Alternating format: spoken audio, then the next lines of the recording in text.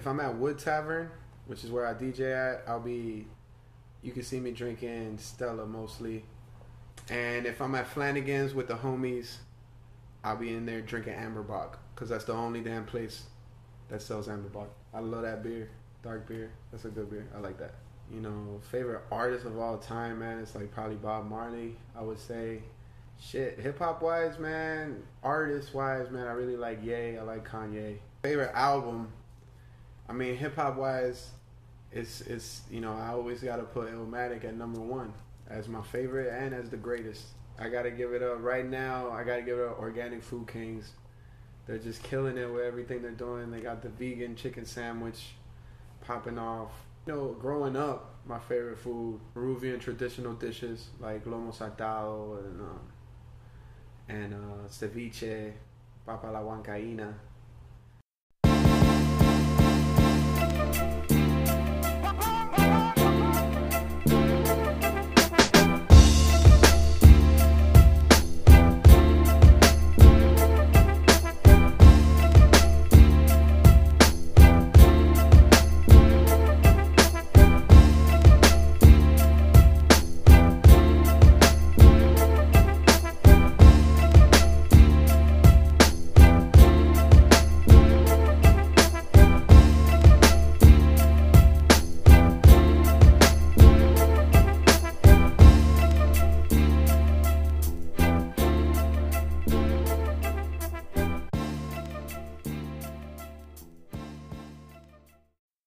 Brews, Beats, and Easter podcast. We are back at it. Another week, another episode. Thank you for tuning in. I am your host, Old Head Ed. This is a podcast where a not so interesting host sits down with very interesting people, and we get to talk about the guests themselves, beer, music, and food, and in that order. This week's no exception. I got another interesting guest, young man, DJ, a hell of a DJ. You can catch him in various venues. I guess once this COVID thing clears, it becomes less prominent in our lives. But in the meantime, you can definitely catch him online in several locations. We'll get into that. DJ, producer, all around hip hop fan, all around music fan, and we'll get into more of that. I'm talking about none other than DJ Got Now. What's going on, man? Peace. What's good, Ed? Bro, I'm living, man, and that's a good thing. I can't help but love it. Yeah, man, you can't, you know, we, like you said, we live in, we here, we grateful, we blessed to see another day, to inspire people, maybe through this conversation. Yeah, no doubt. So speaking of conversation, let's hop right into it. Like I said, this portion is where we get to know the guests. So let's get to know, give us a little bit about God Now, how he came to be, when did the DJ bug bite you? Or let's go a little bit before that, and just the musical influence before you decided to get into DJing. What was that like? Well, growing up, my dad had a lot of VHS tapes that he recorded from TV. He had the full Thriller music video on VHS. I remember being maybe like 3 or 4 years old watching that, and that's when I first gravitated towards music. And he was a DJ himself, so he always liked to do music related things with us. So when we went to the fair, we would go into that little room where there was like a production setup. It had the karaoke. Was that one with like the karaoke? Yeah, it's like a karaoke thing where they shoot a video and everything, and it's like real like 80s, 90s, real retro. And I remember we did one of Miami Sound Machine, 1, 2, 3, 4, and it's like I was on the guitar, my sisters were singing, and my dad was on the drums. Okay. So yeah, I'd say it started real early, and it's funny because when I look back at that video and you see me like stepping side to side to the beat, all off beat, it's like I had no rhythm at all. But you know, I give a lot of props to my parents, my mom and my dad. Okay. To, you know, for my influence on music and gravitating towards it. Was there a lot of Miami Sound Machine played throughout the house, I imagine? For sure. A lot of Gloria Estefan. Okay. You know, later on, you know, like Selena. Okay. You know, my mom was big on like artists like Marco Antonio Solis and Ana Gabriel, and these were the artists like you knew that it was like the house was being cleaned when Pimpinela came on, you know what I'm saying? And then, you know, I had that kind of side with my mom, and then with my dad was like real salsa head, you know, like Adolescentes and Jerry Rivera and all that stuff, man. Like, you know, growing up, I had a lot of Latin, you know, a lot of that is a lot of Latin music influence for sure. So you said your dad kind of had, you know, he was doing the DJ thing. Was he the type of dad where it was, don't touch this, or did he let you touch the DJ equipment? Did he let you get involved? No, he liked to like videotape us like with the headphones on and act like we're DJing. Okay. I remember, you know, so like, he got you guys involved. Like it was real early on in my life when he was DJing. Like he wasn't DJing for a lot of my life. Like it was just real early on. Oh, gotcha. So I have very like small glimpses of even seeing the equipment, but I do remember seeing the techniques and seeing the records and seeing these fat ass headphones, you know, the big ass like cushions on them shits, and it was like they were like twice the size of my head, you know. So that was definitely crazy, you know. So when was the first moment? You know, you mentioned Thriller, and that kind of captivated you. Do you remember a specific moment where typically we all find ourselves in a position that we hear, like you said, coming up, we hear our parents' music, we hear what they play, we listen to that, like you said, whether it's a weekend cleaning or at a get-together or function. But then we all have our moment where we find the music that speaks to us. Do you remember what it was and when? I mean, it's funny, the first song, and you know, if you start my biography, my biopic one day, you know, I'd like for it to start with the song, and it's Tequila.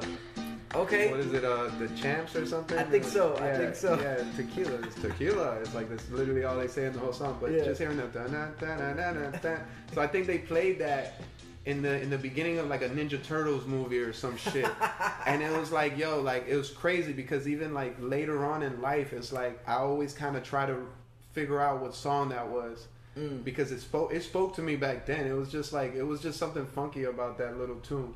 And that's me being a kid, like just like being influenced by something that I heard, and then later on, like my early elementary days, listening to the radio randomly, and I remember my first couple of hip hop songs that I heard on the radio, were Bone Thugs, The Crossroads. Okay. You know, so it was crazy because that style of hip hop, you know, in comparison to what hip hop came from, it was such an evolution of it. So it's like from an early age, I heard like an evolved version of hip hop. Okay. You know, a hip hop where it wasn't just predominantly bars and raps, but there was melody, there was harmony. Yeah. You know what I mean? And that, like Gangsta's Paradise was bumping heavy, you know, on the radio at that time. And a couple of the first CDs in my household, my sister had the Fugees, the Score album.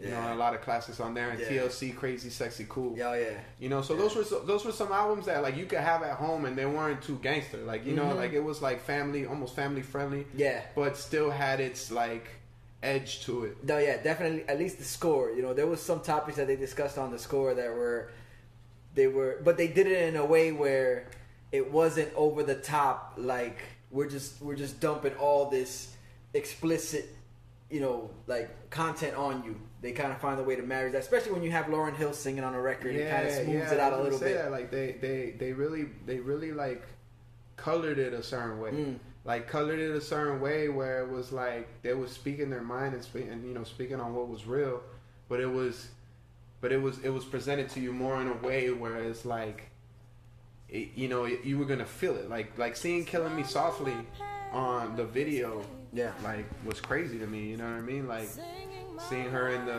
the movie theater, and then, you know, I never, you know, being young and being a kid and hearing that kind of music, like I don't understand. Like I always was wondering, like why is he killing her?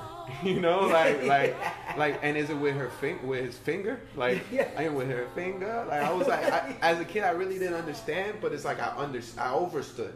Gotcha. Because I understood the feeling, the emotion that was coming out of the record. Like, you know, it almost like tapped some emotion in you that you hadn't felt before, because you hadn't even felt what Lauren was going through on the record. Yeah. But it's like that's why I love music, because it'll touch something that's real that you didn't even know was there. Before you get to the point where you're breaking down and unpacking what the lyrics mean, there's something like at its core, just the music. I feel like it's the intention. Yeah. I feel like the intention that they provide behind it. That's why I feel like music is spiritual. It's not just like a craft. It's not just a thing. Like, it's not just like a hobby. Yeah. It's something that speaks values, you know, and moves, shifts, you know, like waves and things, you know. Like, I feel like a lot of life would be a lot different if music was a lot different, you know. Okay. Yeah, there's a direct correlation with what we listen to and how things can play out, or you know, where we find ourselves. And sometimes music finds us in those spots. 100%. That's one thing. That's one thing that I could say throughout my life. I've had a deep connection with hip hop for that. Like, just Nas just dropped King's Disease. Yeah. And it's like, the whole meaning of the album is like, okay, so we all aim to be a king and to be royal, and you know, like aim for the throne and, you know, reach the top. But what they don't tell you is, like, when you reach the top, like, you know, you could have an excess of things, and that could be your downfall. Yeah. You know, and then it was like, yo, like, I'm not saying that I've reached the top of my game. I feel like I'm still getting started. But I did start to see a certain amount of success in my career, and that brought along a lot of things that could steer you the wrong way if you're tapped into it, you know, for the wrong reasons and stuff. Yeah. So when I see that, it's like, man, I really feel like, man, did Nas make this album for me? You know, and that's what I love about music, and I love having those kind of conversations with people, and also understanding other people's perspective that might not get it like you do.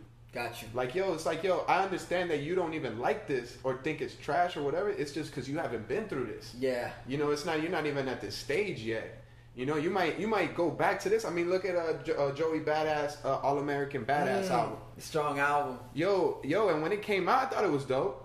But when I played that shit after there was protests going on in the country, I was like, yo, this shit was ahead of its time. Like, this is in direct correlation with everything that's going on right now. And that's why I love music and I love hip hop, because it's been a voice for that. Yeah. You know, it's supposed to remain that, you know, because it's a way of expression, you know. And if we just bottle in our expressions, that's why we end up killing ourselves and having all of this confusion, because we're not letting it out. That's why I'm real proud of guys like Nas and even cats like Big Sean, like that'll say stuff today that maybe you pushing boundaries in a way, you know, like you testing the waters with certain lyrics, but they ain't, you know, they have no fear, you know what I mean? And that's, you know, but that's, you know, I went a little everywhere there, but no, good, but it all makes sense, bro. It does, because even going back to the King's Disease thing, it's like or not understanding an album or relating to it. I think that's always been a big handicap for in the general perception of some music. I think a handicap is when people, like, when the whole term hating came out, it was like people wouldn't express themselves a certain way because they were in fear of either being hated or called a hater. I think Common said it best, where he said, he goes, if I don't like it, it's not that I'm hating, I just don't relate. And I know I'm butchering the bar. But that was the overall, like, meaning behind it. That's why it's like I just don't relate. Like you said, it might not relate to you, but there'll be a time that it does relate, and then it hits. For sure. And we're all special people. Like, you know, we're all individuals at the same time.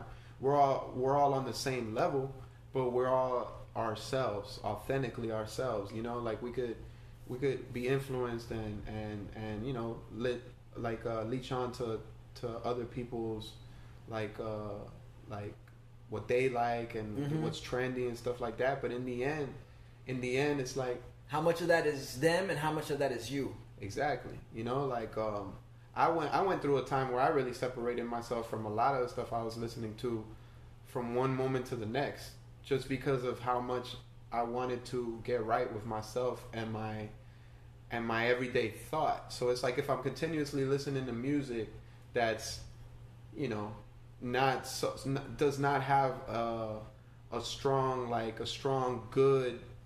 good overall feeling of intention behind it, message value, yeah, or even just feeling, like even just the tones, you know, like, you know, it's a balance at the end of the day, you know what I mean? I feel like you gotta, music to me is the ultimate medicine, because you could go to your streaming, whatever you're using right now, Tidal, Spotify, whatever it is, and select your medicine for the day. Yeah. And that's a beautiful thing, you know what I mean? Because you'll be able to cope with whatever it is you're going through. Yeah. Shit, I be feeling like a girl broke my heart. So then it's like, I might want to listen to Future and be like, you know, F that bitch. You know what I mean? Like, I might want to be like that, or I might want to be like, man, you can curse on here. You can curse on here. You know what I mean? But, I just said that, you know, that way just because, you know, like, I respect women. But it's a thing where it's like, you know, it's music. That's why even now with hip hop and this, I don't want to say new wave, but the wave, most recent one, the most recent wave of just a lot of women rappers getting a lot of exposure, like being pretty much at the top of the game right now. You know what I mean? Like, it's a beautiful thing. You know what I mean? Because that they're expressing a point of view that I don't understand, because I'm not a woman. Gotcha. So it's like the women now have somebody to get behind on whatever they feel. Yeah. You know, so it's a beautiful thing. You know, I feel like it's a good thing that music is able to represent so many different types of people. Yeah, and we have more than one option. Definitely, like you said, it goes back to balance. So when was the moment that you realized, yo, I think I could do this DJing thing?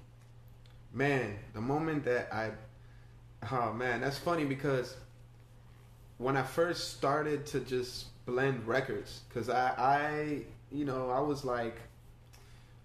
was big on blend mixtapes. I would listen to these blend mixtapes. One of the first ones, like Rap Phenomenon, this Biggie tape, DJ Dirty Harry, you know what I'm saying, Green Lantern, you know what I mean? I would listen to these guys, like I would listen to how they put Biggie over like the newest records at that time, and make Biggie sound like he was still alive, because he's rapping on Jay-Z's You Don't Know. Yeah. Like, it literally felt like that to me. Like, it gave me a feeling like that. Like, yo, like wait, I haven't even heard this verse. Yeah. Like, did he do this freestyle? Like, it was that on point. So stuff like that inspired me to want to get into it, and I would start just messing with software online, like just blending an instrumental with the vocals. Interesting. And you know, I would literally only share it with like a friend or two. Like, I was very low key about it. I remember I made a whole ass mixtape, but I didn't even drop it. I was very like self-conscious in a way. I didn't really want to put myself out there, you know, because I didn't feel like I was there yet. And I'll never forget the moment that I first felt like I was ready for this. It was so it was after, you know, I made some blends and stuff like that, but I wasn't sharing them with people. And I was skipping school. I was skipping class one day. I was in HML in high school. Okay. And I'm skipping class. And I see my boy. He's in the auditorium, and this was a day of a pep rally. So I'm like, oh shit, like, oh y'all, you know, my boy's like, oh, we're just getting ready for the pep rally, and he's with my other boy, and he's a DJ for the pep rally. I'm like, oh shit, y'all better, you know. I'm like, yo, check this out. I got some cool lettering that we can make T-shirts out of. If y'all want to make like some T-shirts like dissing Highly High, you know, we put some, you know, my shit said T-Breast give good head on my shirt. You know, the principal saw me with that shit on and everything. They ain't saying nothing. It was just some funny shit. And I really don't even know. I never really even got no head from a T-Breast. But anyways, that's a whole nother thing. So this is the pep rally, you know, HML, Highly High. So that's big rivalry, you know what I mean? Yeah. They battle for the T trophy. So I offered my friends like to make them some T-shirts. So we come to my crib like during lunch or some shit.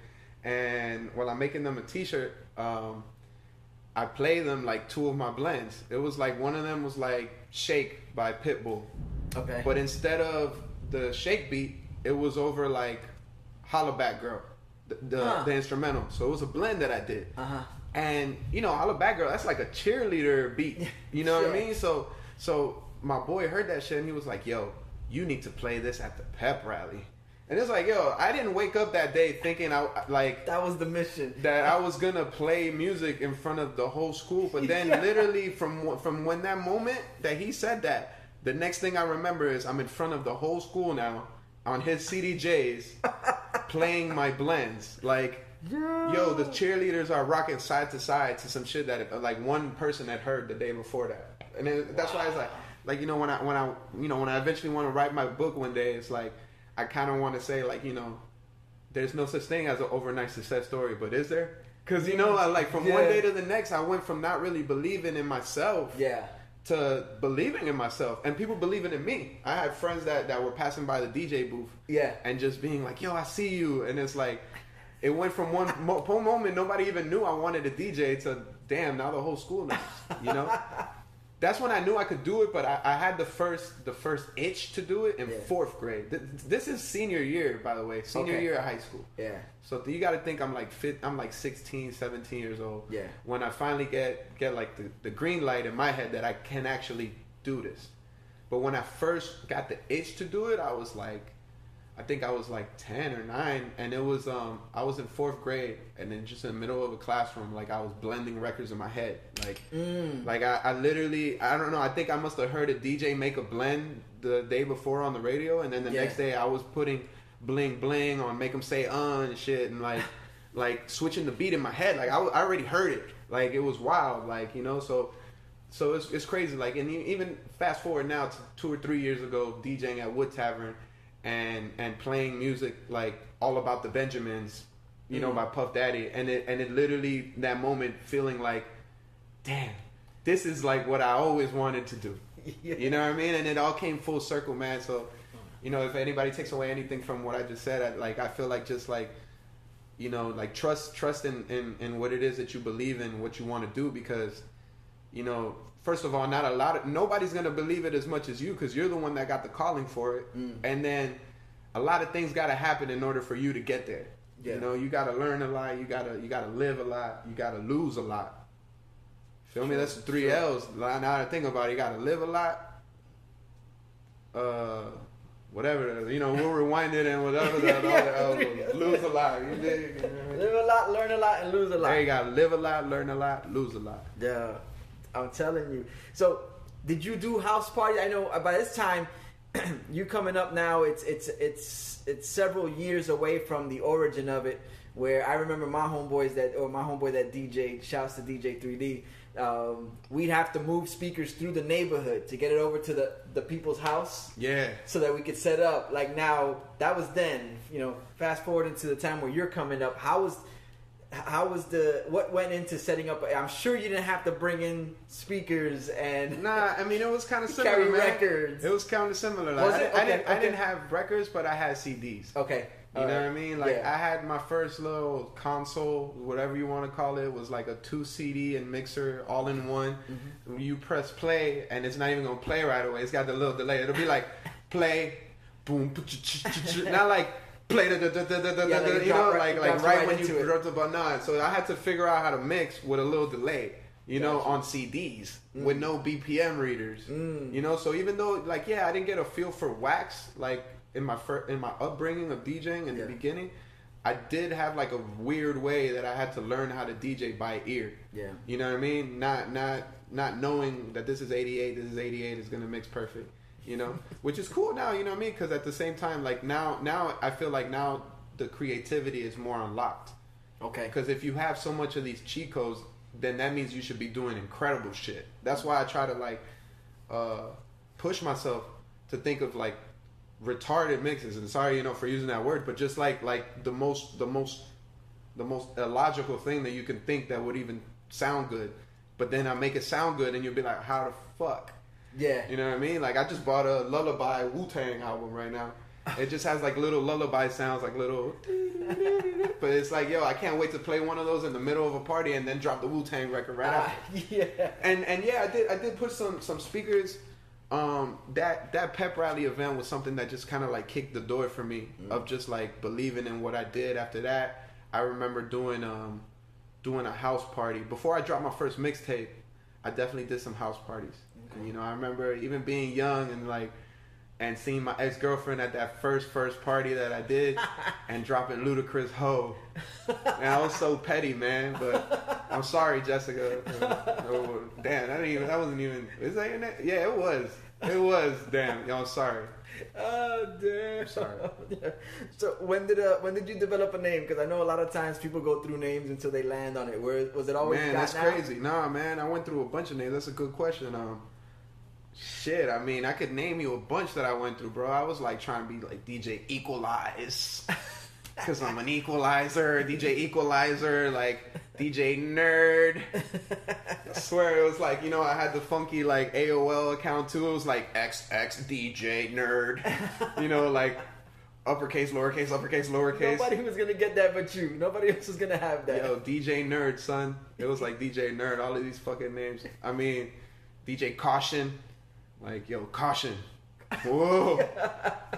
Have some caution when you come to this party. Don't bump the table. Don't bump the... If you hit the table, this record might skip. That sounded like my projects. Damn, it's funny. Yo, that was earlier. That was the middle school, man. Yeah. My projects. But yeah, man. So and then you landed on Got Now. I landed on Got Now, man. I'm not going to lie, man. It was a random, like, I really don't even remember who, like, advised me. Like, I was just literally searching for the name, and it was like, yo, it should be Got Now. Used when Jay-Z said, we got now, we don't care who got next. Mm-hmm. So he said that on Hovey Baby. So I remember I had Cool Edit Pro, and I chopped up that part, and yo, that shit sounded like a sound effect. It sounded like a drop, because the way the beat is in that song is like already like super like warpy, like shoo, shoo, shoo, shoo. Okay. So it's like, I got now, I don't care what got next, you know. And I started using that in just some of my like home mixes that I did, and I just started calling myself that. And matter of fact, in that pep rally was the first time that I branded myself as that in front of anybody, because I put the funny. The funny diss to the Hialeah High in the front, and I put DJ Got Now in the back. So that was the first day ever that... And I have a homie, it's funny, because I tell my boy this all the time. Like, literally, I told him, your dog, you were there the day that I was low-key, like, created. Like, the day that this idea even, like, became, like, manifested itself. Yeah. Started to take shape. For sure, yeah. Physically, in real time. Yeah. I mean, it was in the digital world for sure. I was there, you know what I mean, in the Winamp gang. You know what I'm saying? Like, trust me, man. I was there early on, man. Early. Wow. So fast forward now, you're starting to build a name for yourself enough to where now you're beyond the house parties. Now there's venues that are interested in you. How do you go about getting your foot in the door when it comes to performing at venues? Man, I mean, getting yourself ready to perform at venues it's almost like having the foresight that you're already, like, it could happen any day. Like, you can get that call tomorrow, you know, and believing that you're already ready. You know what I'm saying? And it takes a lot to get to that point, because, you know, from the moment I started DJing and then that pep rally, that was like 05, 06. And we're talking like, you know, I really didn't start to be a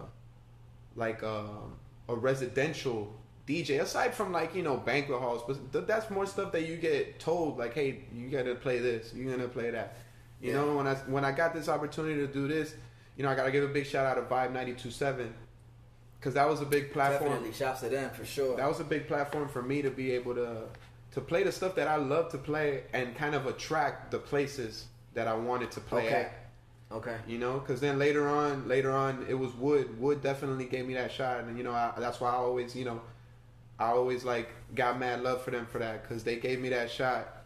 And from there we built, and they believed in my ideas, and that's a beautiful thing, man. That is like, I always just wanted a chance to be able to share my creativity and see what we can build from there.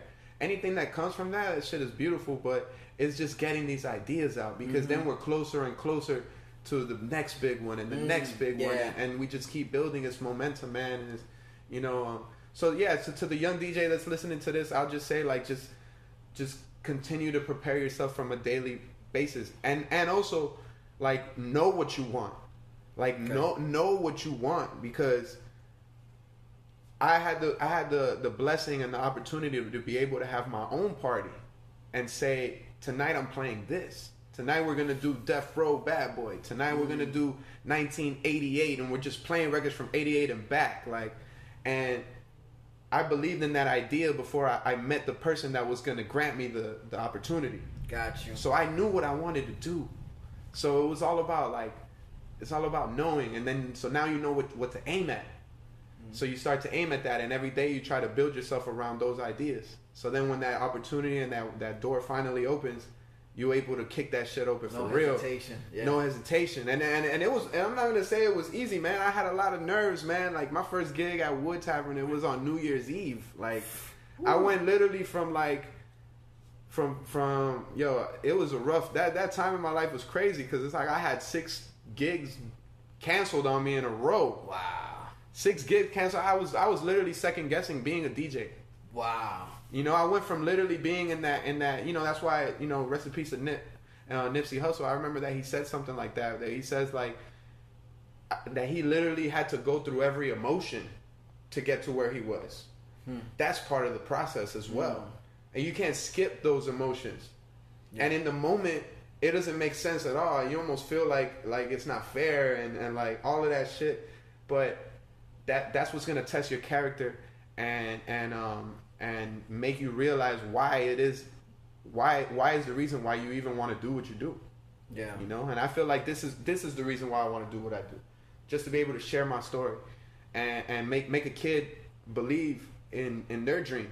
It may not even be DJing. It may be you know, like directing movies. You know what I mean? Or making action figures. Whatever it is, you feel me? Yeah. That's dope. So, Wood Tavern, that was the scene for a minute. COVID hit. You transitioned, I think, seamlessly. I know we talked about it a little earlier, where it's you know, when you have a passion for something, you just find new ways to do the same thing and always be ready. So you transitioned over to the, like most people did, with the online streaming, the IG lives or the online streaming. Eventually landing yourself on Twitch.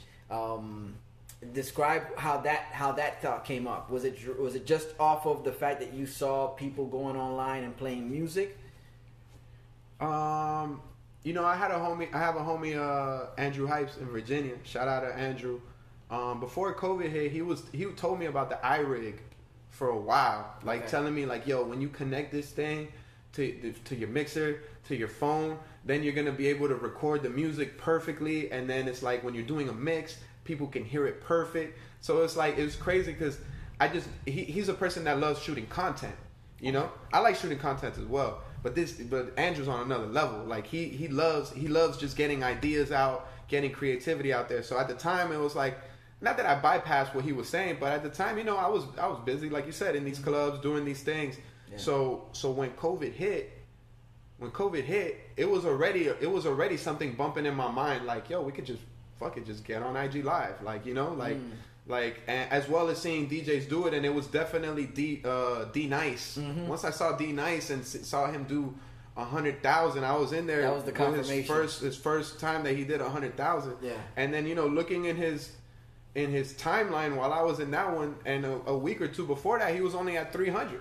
Wow. You know, and I was like, man, how you go from 300 to 100,000? Like, that's because music is powerful. Like music, and people are gonna appreciate this shit. Like when I saw people in the chats, like literally like reminiscing because they heard a song, and that was so beautiful, man. When I was finally able to do that, this is just maybe a couple weeks after COVID started. You know, COVID started or whatever. Yeah. You know, it started to take over everything.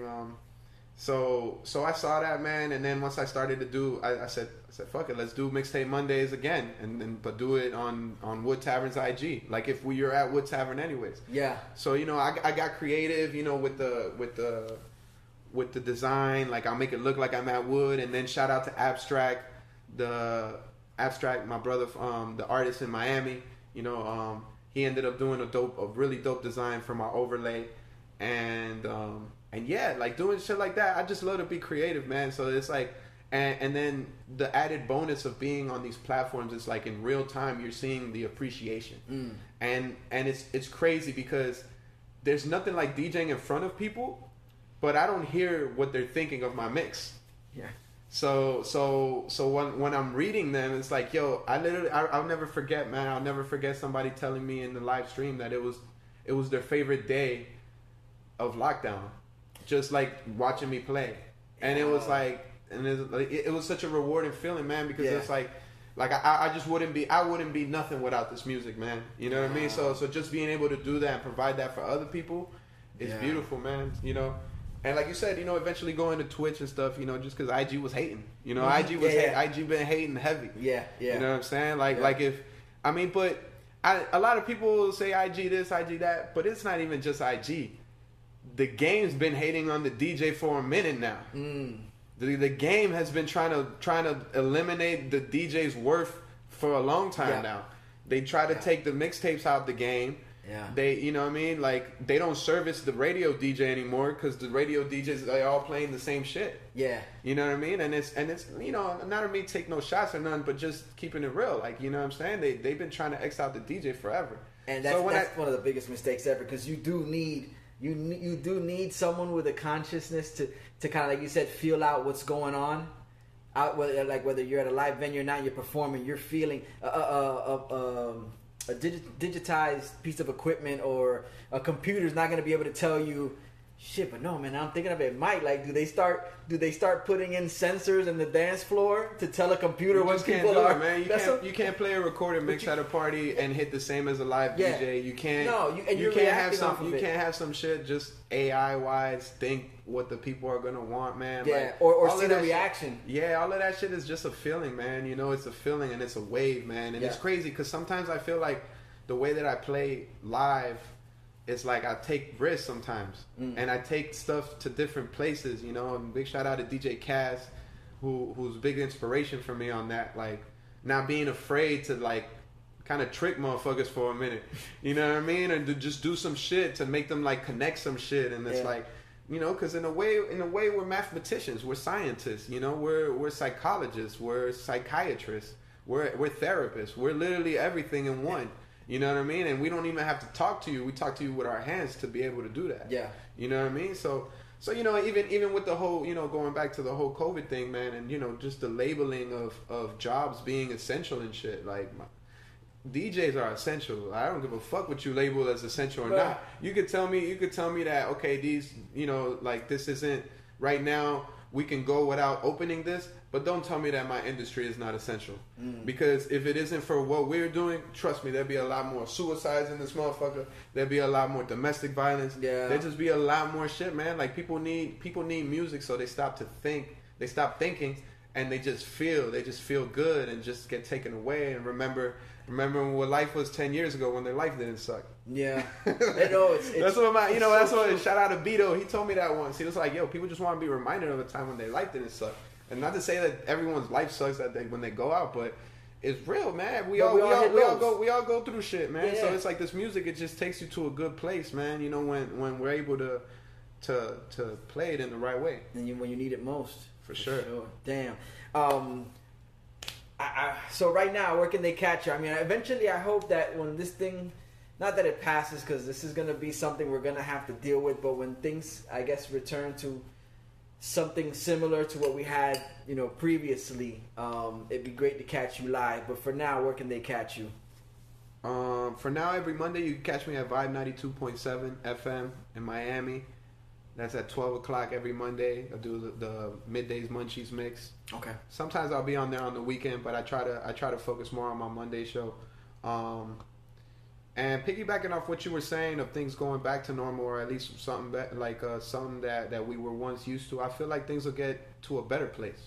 Okay. You know what I mean? As long as the overall problem I feel like that's going on is division. And the way to stop dividing things is just instead of trying to be smarter than people because you're trying to tell someone this, let's all treat each other with some kind of like you know, like we're all in this shit together. If there's anything that someone could take away from this moment, is that you weren't alone in your struggle throughout this process. Yeah. You know, like I didn't feel like life was out for me because of this. Everyone had to go through it, man. Everyone had to go through it, and it was tough for all of us, bro. Yeah. Like, you know, and it's still tough for a lot of us. A lot of us going, you know, it's going to take some time to rebuild from this. You feel me? Yeah. But you know, I'm a strong believer of, you know, of God and having faith and things 6 months, you know, 6 months of being in the dark is cool for me to live with. You know what I'm saying? I'm cool with that. You know what I mean? Like, sometimes you need to be in the dark just to analyze a lot of things. You know what I mean? Before you come back out to the light. And it goes back to the 3 L's. Now you've lost in a sense where things aren't the same as before, but then you live through it and you learn. That's 100%. You know, and it's funny because when I said that in the moment, it was just kind of like in the moment. Like I didn't even really connect it in a way of like I was like afterwards, like damn, all shit started with L. Like like yo, like but it's real. You know what I mean? Like and we can't super advance our process and skip it. You know what I mean? We all gotta go through that. Gotta go through what you gotta go through, man. My life's a lot different. It looks a lot different physically than what it looked like 6 months ago. You know what I mean? Like as far as a lot of things in my life, and it's cool. You know what I mean? Because change is the only thing that's constant. Yeah. You know, and that's what we gotta embrace. You gotta embrace the change. And if anything, I feel like, yo, it should just be basic human like just human behavior just to want a better change. Yeah. Period. Yeah. We're not asking for you to not have what you love no more. We asking for everyone to love this life, man. Definitely. You know what I mean? And not make it hard for each other, man. Like we could literally turn, like there's a lot of power. There's a lot of powerful things that could manifest when you put great minds together and you put people at work for the common cause or the right cause. Like we all fall under the same. We push for it's like anything else. It's when you're moving a piece of furniture, you don't want to push against. You want to move with. That's how you get things, accomplished. 100%. Definitely. 100%. Where can they find you? Social media, websites. What you got? All right, you can follow me on Instagram at GotNow, all together. GotNow, GOTNOW. On Twitter, it's DJ GotNow, as well as Twitch, DJ GotNow. You guys can catch some merch at gotnow.shop. Gotnow.shop for some merch. I got some cool ideas. I'm always trying to bring out, and yeah, I got some dope stuff on the way, man. Collaboration with Organic Food Kings on the way. We gotta touch more on that the segment that's dedicated to foods. Oh yeah, man. I'm just hype about that one, man. I'm hype about that one, man. So let's not hold it up no more. Yeah. Let's wrap this segment up and let's get into these brews, and then we'll go from there. So y'all know what it is: Brews Beast and East, Old Head Ed, DJ GotNow. Yo. Big beer, little beer, big beer, little beer, big beer, little beer. Beer, beer, beer, beer, beer. Big beer, little beer, big beer, little beer, big beer, little beer. Beer, beer, beer, beer, beer.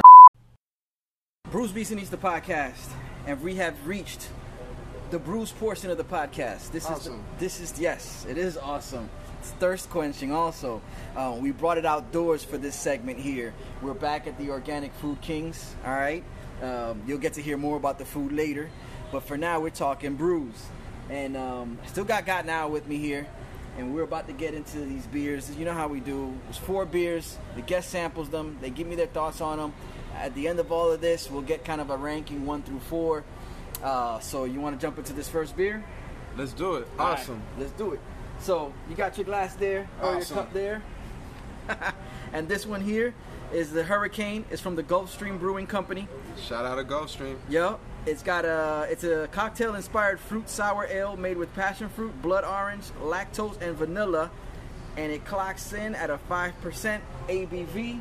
We'll give this one a shot. Salud. Salud.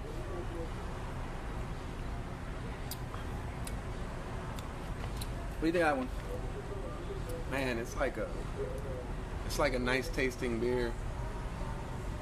Like, it's not too beer like though. I feel like it's not too beer like, but it's a good taste. Okay. This is a sour. Have you ever had a sour before? Maybe. Okay. You just can't recall. It was probably one of those nights. So this is like a sour. It'll have like a different taste than your traditional lager, right? Lager or a Pilsner. Yes, this is totally different than those beers there. The sour ales have more fruits in them, as opposed to like an IPA that has a fruit taste, but it's actually the citrus from the hops that kind of give it a lot of people sometimes confuse it with a grapefruit taste, but it's not. These will sometimes have like lactose or a vanilla in it. That's the Hurricane. It's the Hurricane, man. I mean, You know, I definitely taste the fruits in there, yeah, man. the passion fruit, the guavas, and so on and so forth. Where would you think? Where would you find yourself enjoying this beer? I don't know, man. You're not quite sold on it. Okay. I'm not sold on it, but you know, it's a good one to try. Like, Okay. It was a good one. Like, if someone's like, "Oh, try this," and I'll drink it and I'll enjoy it. Yeah. But I don't think I'll try it again. Okay, go again. Okay. Yeah, Yeah, I'm just being real. No, I hope please you don't. do. I hope you don't. Listen, I'm not sponsored by anybody, so we're not. You know what I'm saying? We're not gonna hurt anybody's feelings. They don't say I'm more concerned with your honest opinion on these beers. So just let it rip, bro. Let's do it. Let's do it. Well, I finished mine, so I'm gonna pour this last please little do bit for the homies. For the homies, please do. And we'll get into the second beer. No, Let's well, do it. actually, before we get into the second beer, do you recall? The first time you had a beer? Man, first time I had a beer, man, I think the year was like 1976. You weren't even born then. Yeah, man, I don't know, Sounded man. like the intro to Funky Child with Lords of the Underground. Yo. The year was 1975. Yo, I When was mean, the birth? I really don't remember, man. No? Nah, I just remember, like, eras that I drank a lot of beer. Like, Okay.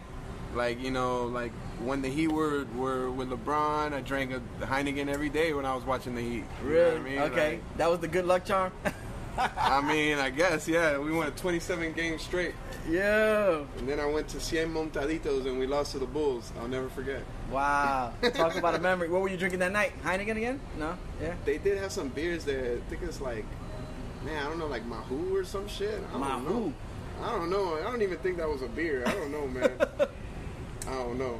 I'm bad with like, I guess recalling like stuff Yeah. like that. Word. And Siri just want to get into the conversation here too. She's got She an said, I opinion. know, it's not cool. Bro. I damn, guess she Siri. doesn't think it's cool that I don't remember shit. Well, it's, Alright. it's partially her fault because she does a lot of remembering for you. I'm sure she keeps scheduling all that other shit. Yeah, man. Let's get into Yeah, this that second clutch. beer here. This second beer is from, it's actually a collab between Modern Times and Resident Culture, and it's their Modern Rhymes. It's a Pilsner. I'm having this one for the first time. Modern Rhymes, damn. Modern Rhymes. And it So- comes in at a 5% alcohol by volume. I'm feeling the presentation, the colors. You like the vibe of the can? Of the can, it's looking cool. It is nice. Um, I like the artwork. yeah, man. I mean, it says hopped with Bar Rouge, Aramis, and Strusselspap. I have no clue what none of that is. Yeah, neither But- do I. And I do a podcast based on beer, music, and food, and I have no idea. But here we go. Cheers. Yeah, why not? Yo, we'll shoot this Modern second Rhymes. one. It can only get better after the sour, right? Yeah, I think so.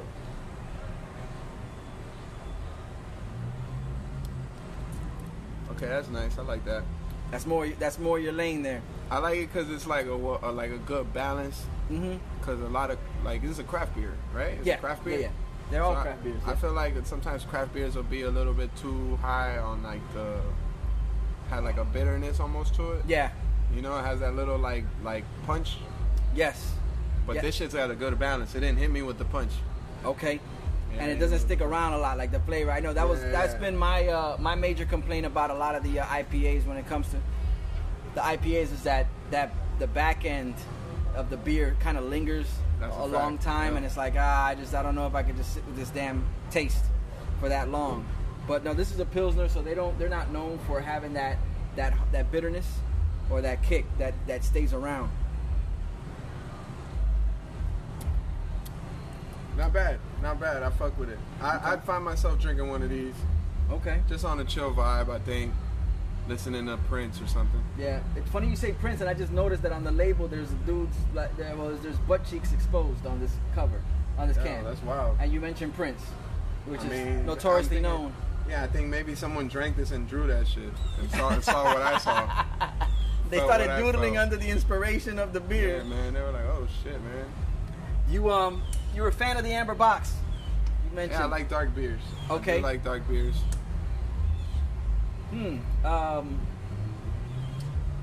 You said Flanagan's is the spot you usually go to for the Amber Box. Facts. There's not a lot of places that still rock with Amber Box, I think. It's rare. You can't really go anywhere and ask for Amber Bar. I feel like only at Flanagan's. I don't know why, but I think I don't really. It's really when I go to Flanny's that I'm even thinking of getting one. Get though. in the mood for a beer. Yeah, in like, general? you know, yeah. So when I go to places, I'm not wondering too much if they have one, but most times they won't. Yeah. When you're even thinking about it, I don't know. That was one of the earlier beers that I got into when I started, I don't know, I guess branching off or branching away from like the standard ones like Presidentes and Miller Lights. Yeah, there was a time where I drank Miller Lite. But Amber Bock was one of the first ones that was, in my eyes, different from all the, the Heinekens, the Coronas, and whatnot.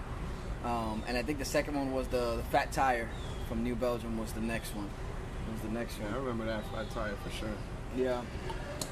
Spinning in locations. Now, I had this question in mind for people who are in the hospitality industry. All right, you're spinning at a club. Yeah. You kind of get a chance. I mean, as well as gauge the crowd while they're getting into whether they're getting into the song you're playing or they're not feeling it. Can you tell like the sense of people actually catching a buzz and getting 100%? You can see that from your vantage point. 100%, because it's like a whole wave just drives through the crowd at that point. Yeah. Like it's a whole wave. It's almost like, you know, a lot of people drink to tear down walls that they're holding up. Okay. You know, they're holding those walls up because they are in fear of being judged. You know, like whatever. You know, you drink a little bit, you get loose. You don't give a shit what anyone thinks. You just want to have the inhibitions. Fun. Yeah, you know. So I feel like definitely in when I'm rocking a set, I see that. I see the moment when it transpires to that. And then that's when I realized that it's time to go. Like, go.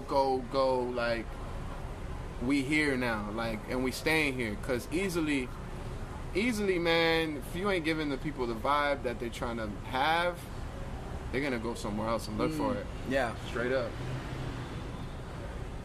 But there comes... Now, let me ask you, what's like the...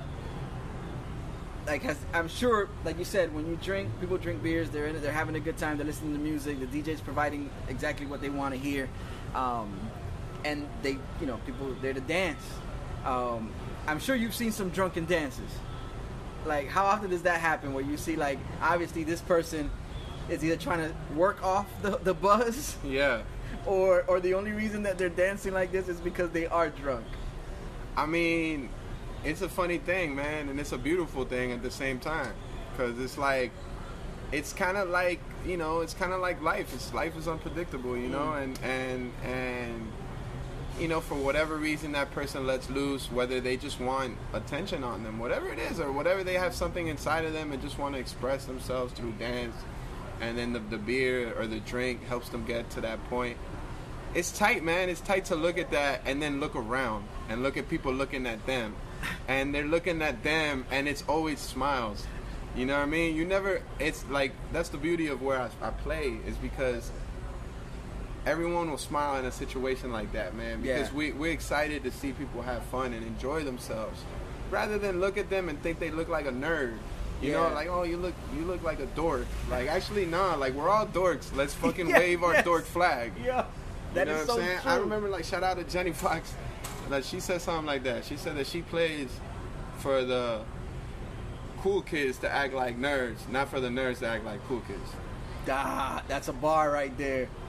That you know what I'm saying? Like, that is solid, yo. That makes all the sense in the world to me. And for anybody who tries, for those who pull off that cool image, you just know that they're really trying hard, because ultimately, we're all a bunch of dorks and nerds. Yeah, man. I mean, and that's why I love those moments, man. I love those moments because, like, everybody's just too worried about what people think about them, man. Like, just be. It's cool to just be out of the ordinary, even if it's for a moment. Yeah. That's a moment to break free. I mean, who knows? Like you said, I know we probably discussed it at some point, where we're like, people need that getaway, and that might translate into them just acting a fool in their own personal space. Yep. You know what I'm saying? Cutting a rug or whatnot, and just letting the music take them somewhere, letting the drink take them somewhere, and just expressing themselves Yep. in dance. Mhm. So you can't be mad at that at all. Can't. Man, you want to get into this third beer? Let's do it. All right. What's this one called? This one is the Can't Tell Me Nothing. Oh shit! This is the Kanye fan, right? This is the Yeezy. The Yeezy joint right here. Hold up, before I drink this. Nah, nah, nah, nah. Wait till I get my money right. Oh. Okay, That one's from the Barrier Brewing Company man, I feel like I drank that one all in one go. in conjunction I with don't know if like Equilibrium. singing the Kanye song and maybe the other two beers already kicking in, like got me feeling superhero like now. Yo, this is no joke. This one right here, it's brewed and canned by Barrier Brewing Company in Oceanside, New York. Like I said, it's a collaboration with Equilibrium Brewery. This is an IPA. It's a triple dry hopped IPA. Check it out. Check out the can. Let me know what you think of the artwork. This is cool, man. I like that, man.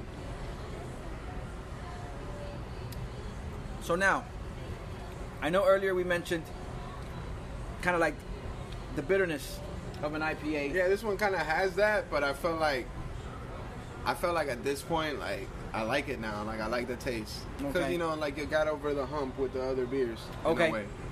You know, and I feel like that's the thing about those beers. It's like at first you're just kind of like, and then when you start drinking them, you're like, you know what, fuck, you know, I can rock with this. Yeah. Now I can tell you from sampling several IPAs that this one it doesn't have that lingering flavor at the end, so it makes it a little more drinkable. It still has the IPA qualities though. You can still taste where it's like, yeah, if it was a blind taste test, you're like, yeah, no, this is definitely something that's heavy on the hop side. They can't tell me nothing. What else are you drinking nowadays besides Amber Box? What's another beer that you kind of gravitate to? I mean, just on a random, like I'll drink a Stella. You know what I'm saying? Like, I'm real chill, man. Like, I don't drink too much, but sometimes, you know, I'll drink like a little brew here and there. Yeah. Watch a game or something. Kick Okay. it with my old boy or something, you know. There you go. That's always a cool thing. That's the cool thing. I feel like that's what beer was even made for. It's like literally to kick it with your old boy. Making that connection. Making a connection. You know Yeah, what I'm saying? yeah. And typically, I think fathers. One of the things that dawns on fathers when they have sons or when they find out they're having sons is that they're like, yeah, one day I'd be able to I'm sit gonna here. drink a beer with my and boy. Drink a beer with my boy. Damn. What's the beer choice? What's the beer of choice? Your pop's beer of choice.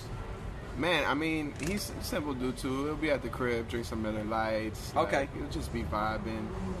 You know, I remember, it's funny, man, when we used to go to Flanagan's as kids, like, and he'll go in there and get a picture, and he'll get a picture of like some Foster's. Australian for beer. And from what I hear, they don't even drink Foster's in Australia. That's not even a thing over there. It's like Corona and In Mexico. and Mexico. Yeah. Like Modelo's more Mexican, right? I think so.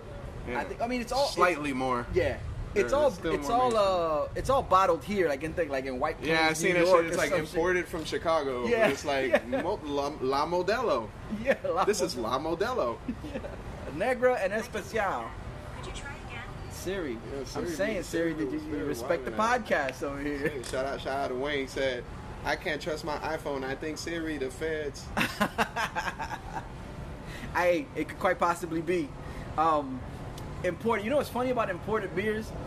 I'm not a fan of when you go to a place, and this is what happened more so when I was, going to the corner store to buy a beer, and you try to sell me on the fact that Presidente, even though it's bottled here, is considered imported. Dominican, right? Yeah, it's like you're gonna charge me more for the Presidente because it's quote unquote imported, but it was bottled here, and you're gonna, but it's gonna be, it's like $1 or $2 more than your, let's say your Bud Light Budweiser, or your Bud Budweiser, Light.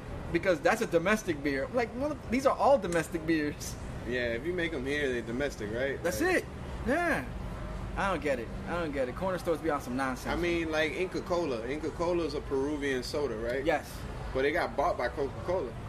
Okay. So it's like, I still think of it as a Peruvian soda, but it's not imported from Peru, though. Yeah, no, it's not. It's not a soda import.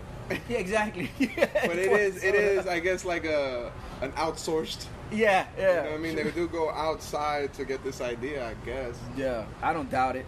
You ready to get into this fourth beer? the fourth and final one. Man, it smells like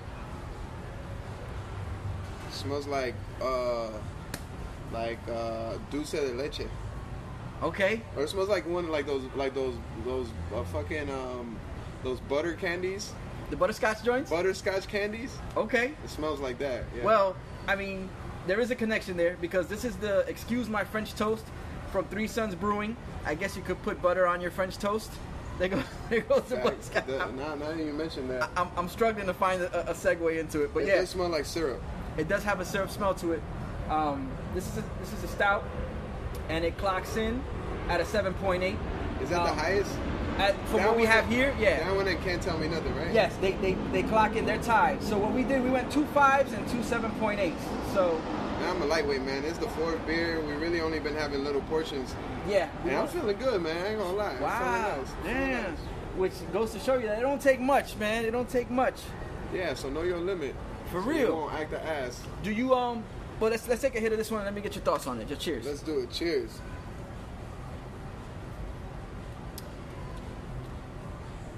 Now you like an amber bock. Yep. This is not quite it's amber bocks, I believe, are brown ales. This is an actual stout. It's a wild taste, man. Like Is not it? wild like crazy, but like wild like Unexpected. yeah, it's sweet. It's it's got a good like balance to it. It's nice, man. It's like a dessert beer. Yeah. Ultimately, that's what it is. It's a type of beer. This is not the type of beer that you can sit there and like go at them. I mean, you could if you wanted to, but if you're feeling nice already, these will do damage. It's more of a like after dinner, late night. You feel like having maybe one beer. You know what I'm saying? Settle in, and it's a little heavier than the ones we've had prior to this one. Yep. So you don't want to sit there on a hot day pounding away at these because it'll just slow you down real. For sure. It tastes nice, like on some like, man, like like the night winding down. Let me have this little taste right here. Mm. Then I'm gonna go vibe and listen to some Stevie Wonder. Dope. Yeah, that would be nice. Yeah, I liked man. it. That was cool. Cool. So while the plane passes over, because we fly like that, a real quick 1 through 4. The one you like the most to the one you like the least. All right, let's do What it. do you The one I like the most. Oh man, the last 3. I mean, I guess if I say the last 3, that means I guess I didn't like the first one too much. Yeah. So that All right. automatically makes that number 4. Yeah. So the Hurricane gotta be number 4. Number 4, I guess it's just I just don't got a taste for sour beers. Yeah. Sour ales. The third one, let's go backwards. The third one, which one would that be? Man, I'm gonna put third. Can't Tell Me Nothing. Okay. And it's funny because Graduation, my third favorite Ye album too. Okay. Or maybe it's not. I just said that to sound cool about it. All right, let's see. My second favorite. It's tough between these two, man. I like these two, but I feel like I'll be more at a function drinking Modern Rhymes. So that would be the number 1.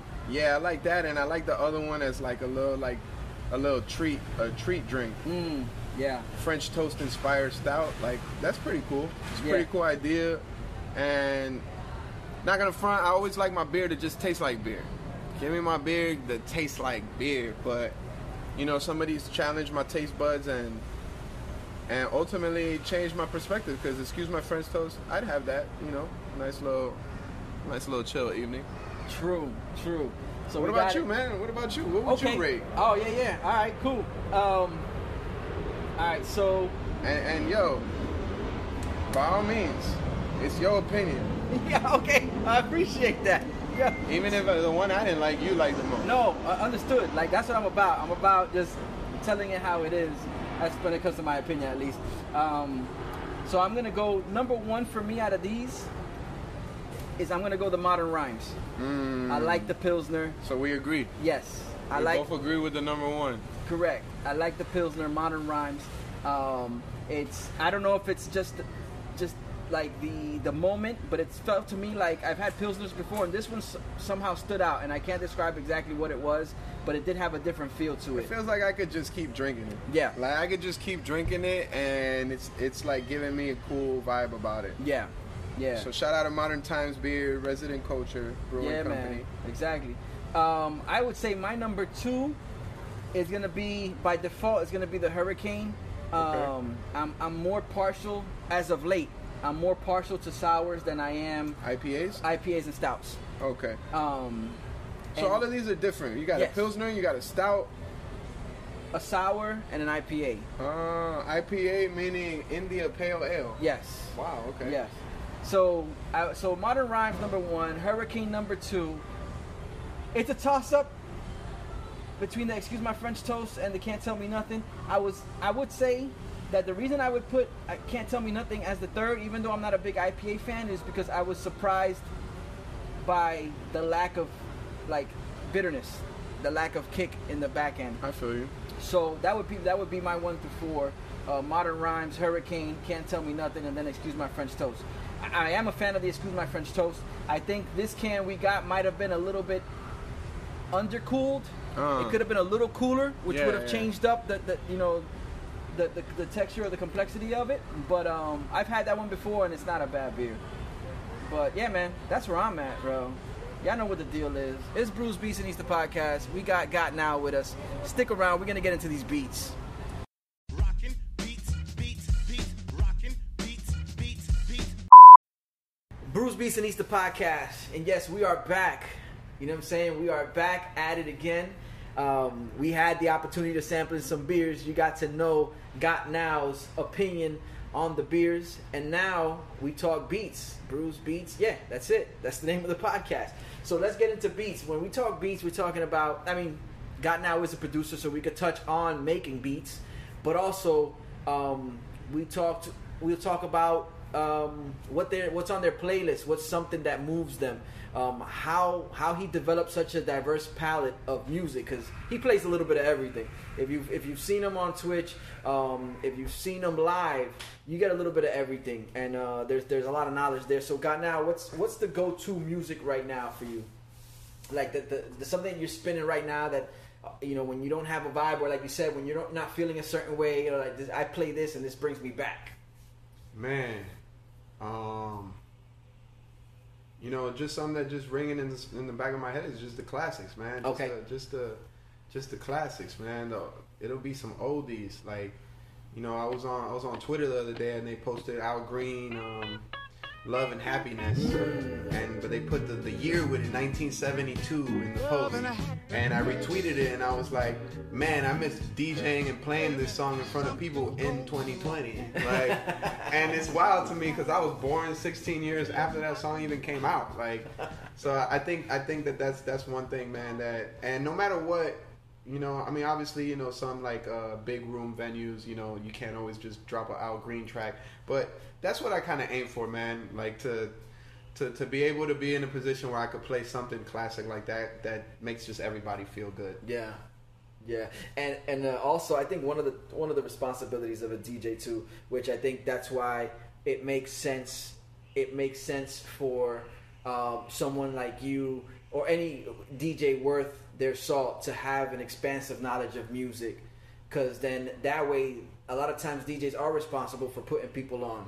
For sure. You know what I'm saying? They like you said, you can't always drop certain things, or there's ways, there's times that you find a way to drop something into a party for the sake of, not just because you could pull it off and it's not typical for people to do, but that at the same time the crowd gets to hear something maybe they're not familiar with, and then they could do whatever people do nowadays with a Shazam or whatever and find out what the song is. I mean, it happened just as much as 2 or 3 nights ago.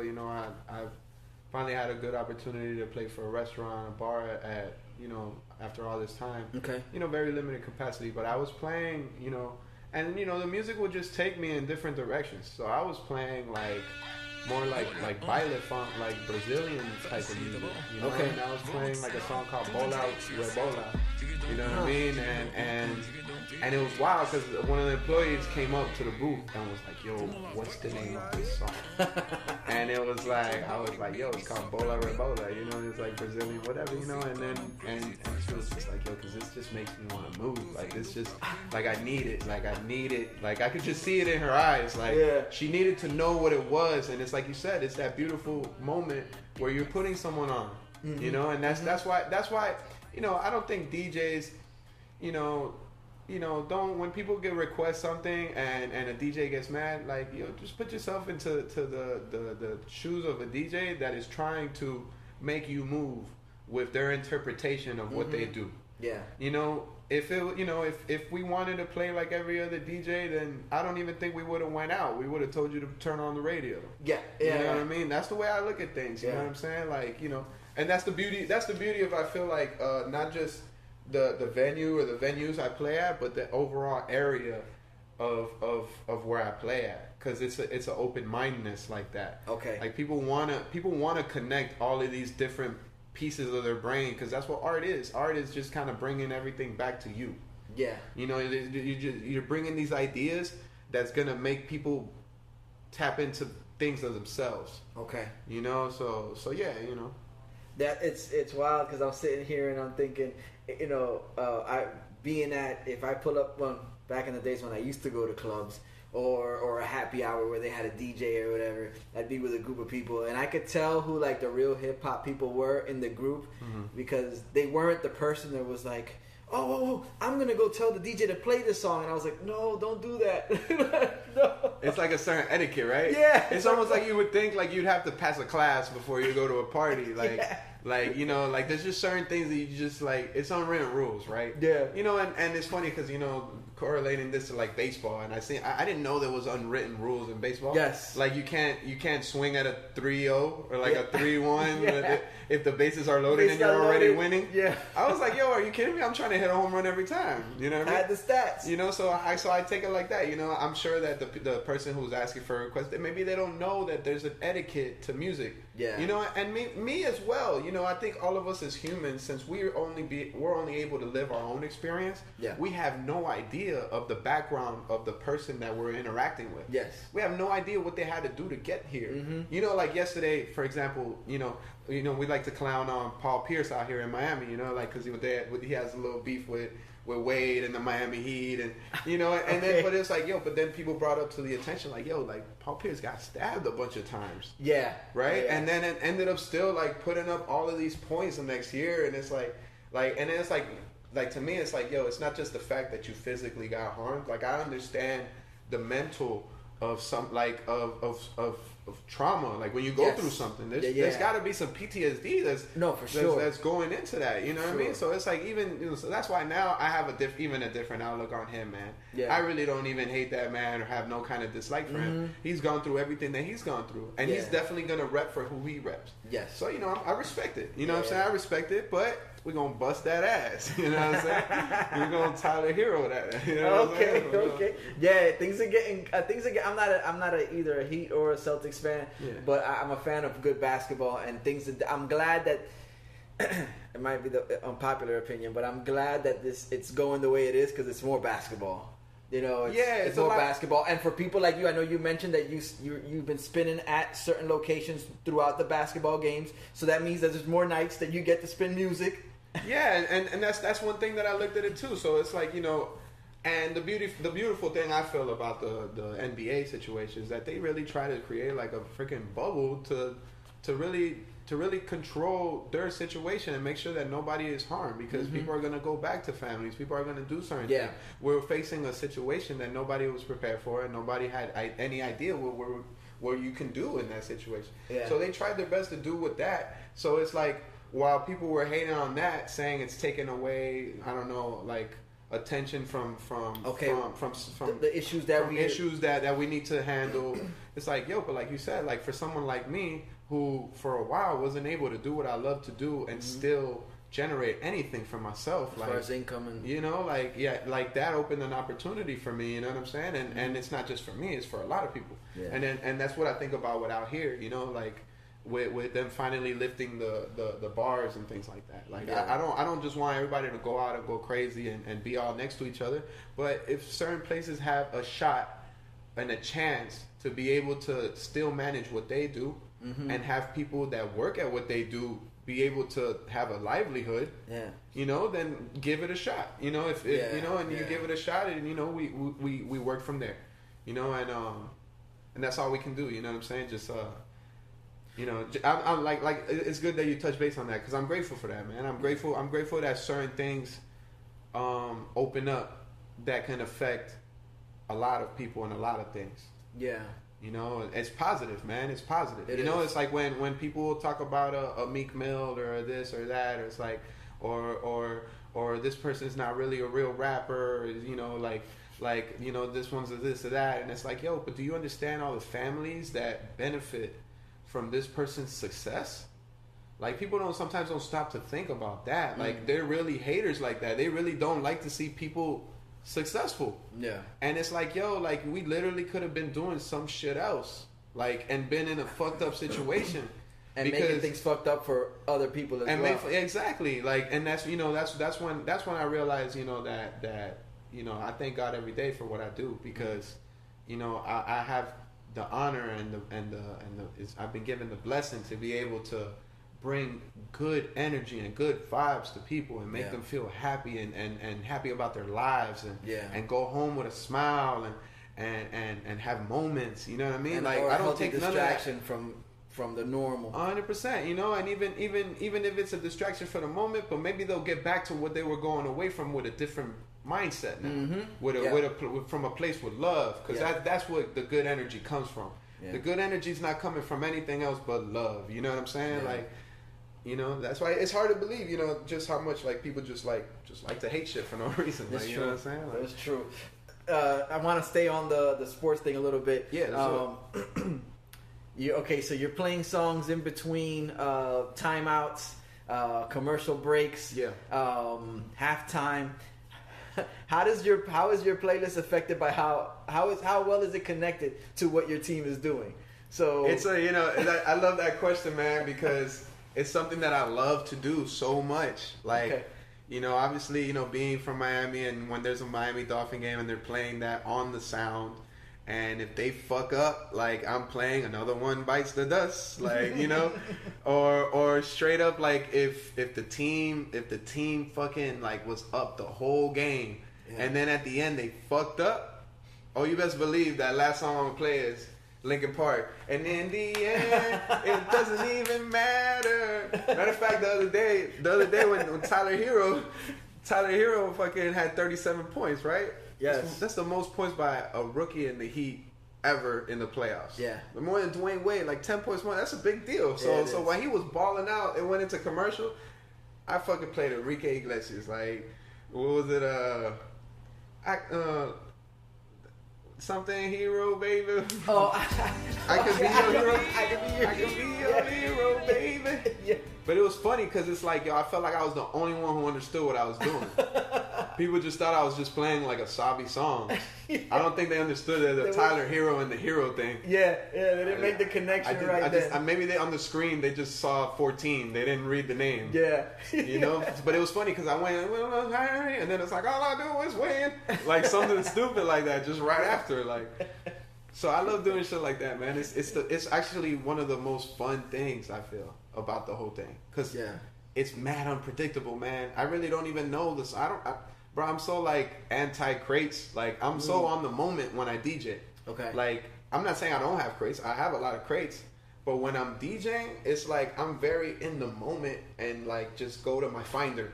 I'll pull up the whole Finder or the whole computer. This shit might not even be in Serato when I'm DJing and just thinking of shit. You know what I mean? And that's for everything. I'll be on the radio and be like that. Like on the spot. Like, and I think that's why sometimes I'll be working well under pressure like that. Okay. You know, like, or be able to be calm in certain situations in all of life. That's why it's, you know, being a DJ it translates. It translates and it's transcended good things for me and my character and my personality and how I am, you know? Yeah, because I mean, we're talking about, it's funny because, you know, growing up in my era, like, songs, first of all, songs were long as hell because the songs were not necessarily a song, it was a section of the party. So when you would hear a tape and it had 8-9 minute songs, it's because you wanted that to ride out for a while. That was the vibe that was being provided. And eventually they started cutting back on the time of, you know, the format as far as time for songs. The 3.5-4 minutes became a little more acceptable, and even that was a little bit longer. And I'm sure that had to do something with the length of time the DJ gets to play. Now it's tougher or to decide what they're going to do next. Now it's tougher because there's a lot of songs that come out that are a minute and a half, 2 minutes long. Yeah. And unless that, you know, and you could, the music, I imagine, could take you from one song to the next and like throw the next inspiration to you. Yeah. But if there's ever that's gotta be tough now. Yeah, it's tough sure. now because you're like, yo, before you gather your thoughts on what you're gonna play next, you're probably running up against the clock. I mean, you could always play a little more, but it's less time. Is what I'm saying. It's like, yo, so now you really got to be on point because, like, okay, I'm gonna go from this into this, from that song into this one, but with a certain amount of time. 100%. I mean, I think that's. You know, I'll take something away from your name, Old Head Ed. Yeah. Maybe it's the young old head in me that made me even say I like DJing old school music. Maybe that's one of the reasons why. Like, the old soul. Because I like to connect music, man. And if it's too short, like, I don't know, man. You know, like, I don't know. I think the making shorter tracks today thing is like. They say it's because there's shorter attention spans, shorter attention spans, and things like that. But I don't know, man. I honestly think it's very simple. I just think motherfuckers are lazy. That's just straight up what it is. I mean, because even like I said, for an album like King's Disease, and you know, don't credit that quote to me for what I'm about to say about King's Disease, like directly. Yeah. But even one little thing that I'll say about the song about like 27 Summers was so hard, but it was like, yo, then when it like ended in like a little acapella way in the ending, it was like, are you kidding me? It's over? Like, this shit was so hard. I wanted to keep riding that shit. Yo, he could have looped the chorus like 3 more times. Like, yeah.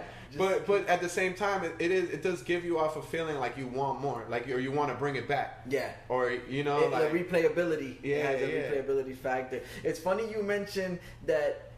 You mentioned the fact that people's attention spans are shorter. That's why they're making the songs shorter. Nobody wants to hear long songs.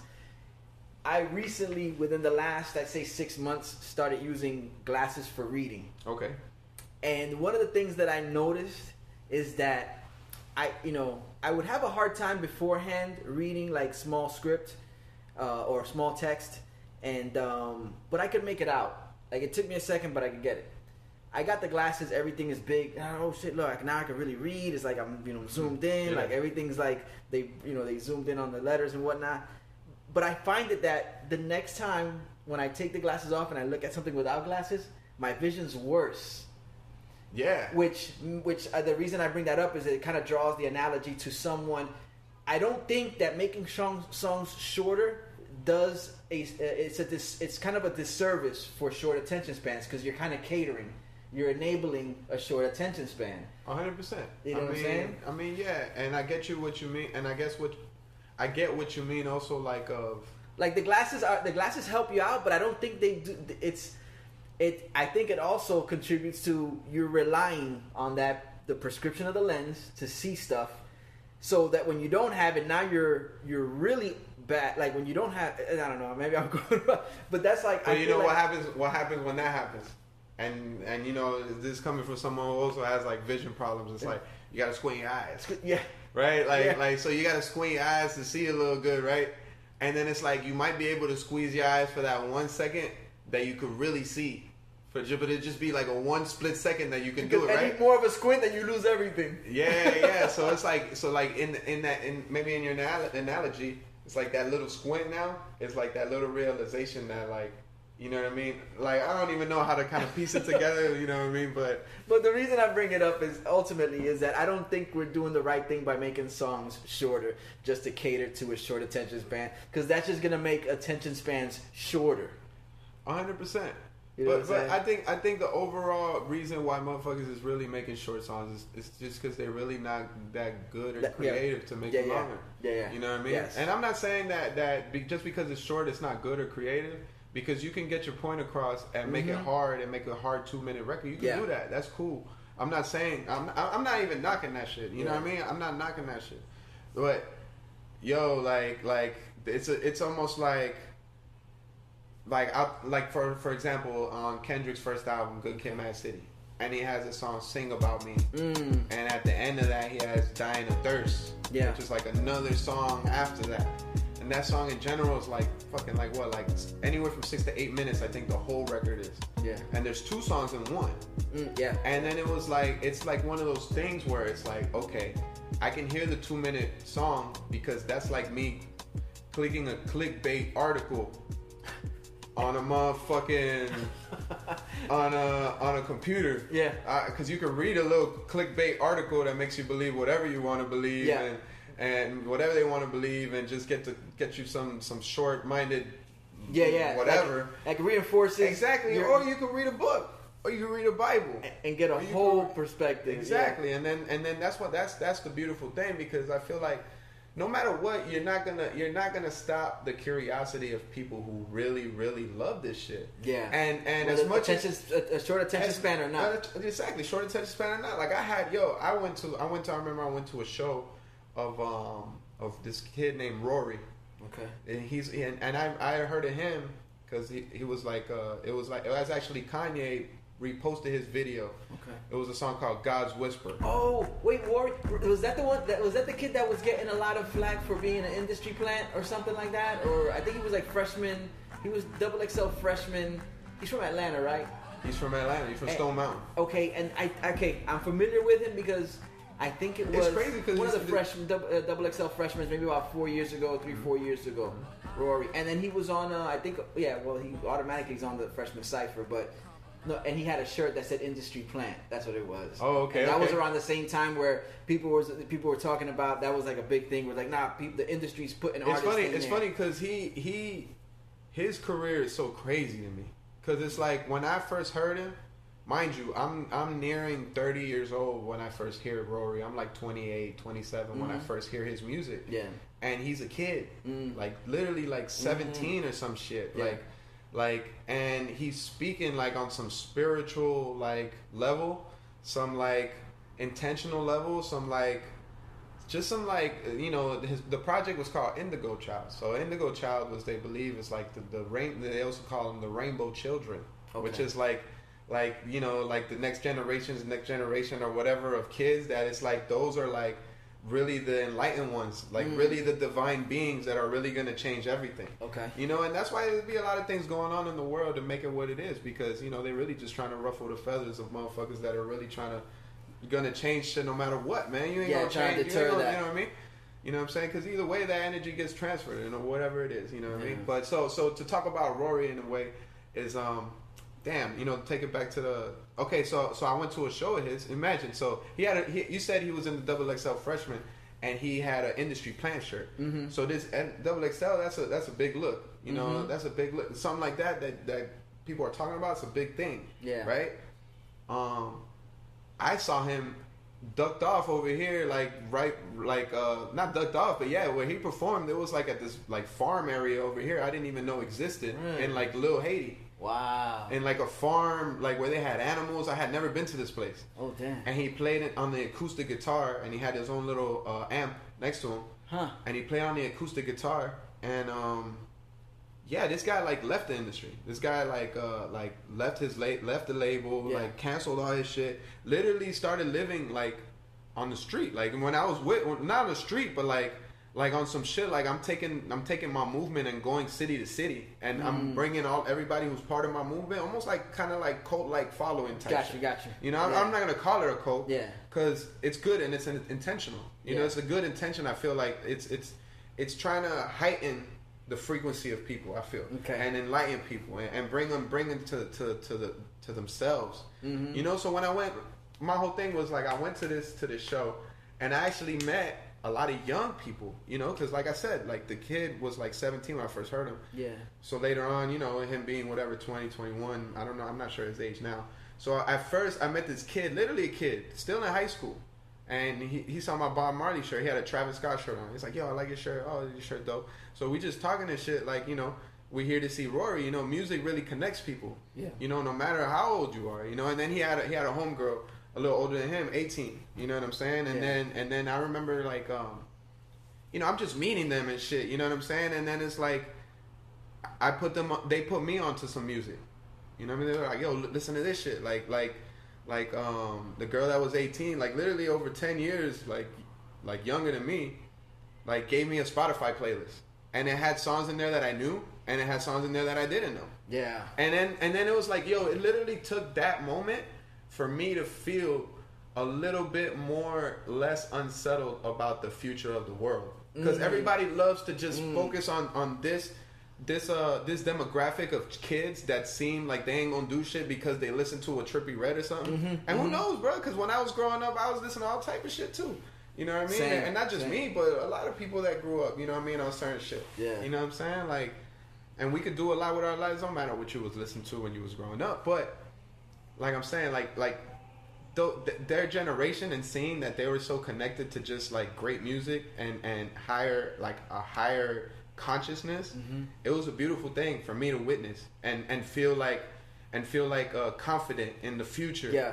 And made me, you know, because a lot of things, it's a lot of fear that people have. Yeah. It's not just the fear of today; it's the fear of tomorrow. Yeah. You know, it's not the fear of what you're going through, but it's the fear of what's to come. Yeah. But if you just let go, man, like trust, man. If you're a good intentional person, trust, man. There's good intentional people being born every single day. Yeah. Yeah. Straight up. That's true. It's true. Production. When did you get into beats? Making beats. How's that going? What's that look like? What's that sound like? Man, I mean, with production, man, shit, man. When I first started with production, I started like on Fruity Loops, bro. Like, okay. And I remember making a beat. They call it FL Studios now, like they. Yeah. Oh shit. Like. Yeah. Everybody's like. It's been a minute. People be like, yo, no. So FL Studios. I'm like, what's FL? Was that the Studios? Mandela effect? Yeah. Damn. So now everybody's like, it's FL Studios. I guess Fruity Loops was. It sounded like a cereal. It was a cereal. You needed a serial number. You know what I'm saying? To download the software. You feel me? So Fruity Loops. I mean, yeah, I remember making my first beat ever. It was like I tried to make a beat to this battle of Cassidy versus Freeway. Okay. Back in the day. So they had a fucking battle where like Swiss Beats was like, because Freeway was like, nah, put on a beat, put on a beat. I remember this. Put on a beat. And Cassidy was like, man, fuck a beat, I go acapella. Yeah. Fuck a clap a doc, fuck a clock, fuck a trailer. Oh no, my bad, that's the wrong one. That's 8 Mile. No, so I took that shit and put it over a beat. And you finally gave Freeway the beat he was looking for. I finally found Freeway's beat. Then it's funny. So that's when I first got into to production and shit, and that was like high school, man. When I was on the kids call FL Studio now, and I just always had a love for like soul samples and stuff like that. That's what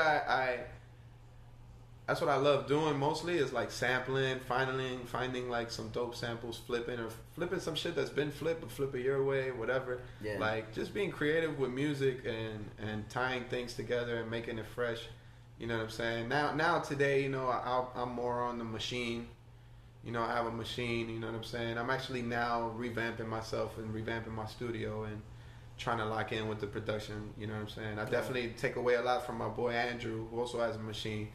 And yeah, like where do you see yourself? What do you see yourself doing with beats? Let's say from this point on, like what's one of the goals that you want to accomplish with your production? I mean, I have a bunch of goals, man. I think first of all is like to continue to do the mashup style things that I do, but now with production incorporated into it. Okay. So instead of just grabbing an instrumental and acapella, like now I'm sampling something and throwing an acapella and changing the pitch and doing something, and what we call flips. Okay. You know, playing a bunch of flips. You know what I'm saying? Finding myself in that world, as well as I really want to work with R&B singers. I want to make R&B music. I want to make just feel good stuff, and yeah, my ultimate goal is just to be able to see my work in the physical sense. See a vinyl record that I've fully produced and fully, whether it be I produced or worked with a bunch of producers, orchestrated. Yeah. You know, I just want to get something out there of high quality and just make some good art. Dope. Yo, now we talk beats, man. We got heavy into the beats discussion. Yes, we sir. talk music. We even got a little philosophical with it.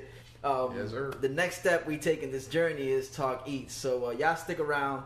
That was the beats portion. This is Bruce Beats and Eats the podcast. Got Now with me. Y'all stay tuned. Peace. Yeah, eating good food. So what you eating on? Catfish, I had that brisket, love that, love that. You know we on. We eating good food. So what you grubbing on? Bruce Beast and Eats the podcast, and we have reached the Eats portion. This is the portion where we discuss my guests' food tastes, what they grew up eating, staple dishes, the stuff that brings back memory, the stuff that makes them feel good, what they're eating nowadays. I'm excited about this segment because before we get into all that, we gotta start off. Where we did have a chance to sit down and enjoy a meal. Got Now hit me up. He said, "Yo, let's put up to this place. I know this perfect spot. I want to try something out here first, and which gives me more content in the Eats portion. I did this also with Us vs. the Buff. Shouts to you a couple of episodes ago, where we pulled up to a spot, had some tacos, and then we came in and we talked about the tacos, so on and so forth. Gave our thoughts on them. This is different because, first of all, this is a vegan spot. Shouts to Organic Food Kings. Yep. Yes, Alex. You told me about it. You had seen me post a couple of vegetarian/vegan options on the IG page, and then I know you've been expressing your appreciation for vegan food. Yes. As of late, and you stumbled upon the Organic Food King, and we said we should meet there for one simple reason, and that simple reason was the sandwich. I mean, yeah, man. I mean, there it is. That's the announcement, man. Yeah, the Got Now. You know what I'm saying? The Got Now sandwich, the Got Now meal. You know what I'm saying? Yeah, I went to Organic Food Kings the other day. Shout out to Alex, and I just had the idea in my head. Not to, to directly bite off, hip hop's influence in the marketing industry, you know what I mean? Just marketing, Travis Scott doing his thing with McDonald's, you know what I mean? Like, a lot of people wanted a toy with the meal, you know what I mean? I'm thinking, like, man, what if I have my own meal and I have my own toy, you know what I mean? And what will my meal consist of, because people will talk about, not liking the food. The marketing's great, but the food's not great. So I'm a believer in the food that I wanna stand by, which is this sandwich. Yeah, I had the crazy idea and I just shot it over to them, and they was rolling with it. They said, "Man, that actually sounds pretty dope." You know what I mean? They're in a position where they feel like they're growing. In at the same time that I'm growing, and when you're able to collaborate with somebody, and it's important when you believe in each other's movements, and are also moving in sync. You're you're synchronized. Yeah, at the same time. It's synchronized, exactly, because you going over there, and there's no small talk. Yeah, it's all big talk. Yeah, it's all create, build shit, you know what I'm saying, and then that's beautiful thing. A lot of things could grow from that. That's why it's very important to just surround yourself with people like that. If you want to go up, man, just surround yourself with people not just that want to go up, but are doing what it takes to go. Yeah, that are matching your drive. You know what I'm saying? And then you take that, and then now you pour some of that into your people. Yeah, you know what I mean? And see how that goes around. Yeah. So without any further hesitation, the Got Now meal starts off with the Got Now chicken sandwich. Yes, sir. Which is not even a chicken sandwich. It's not even a chicken sandwich. The only reason we're using the term chicken sandwich is so that the people at home listening, driving in their car, they kind of can get some context to what we're about to describe. So break down the sandwich. Okay, so yeah, we talked to Alex today. He told us, he was like, it mostly consists of pea protein. You know what I'm saying? But I mean, man, take a bite of this shit. That's the kind of commercials I want to have. Something very blunt. Yo, you won't fucking believe this shit. It don't matter what I say to you until you try it. Yo, trust me, man. And that's not just me hyping some shit because fuck it. I sound like everybody else plugging some shit that they're selling.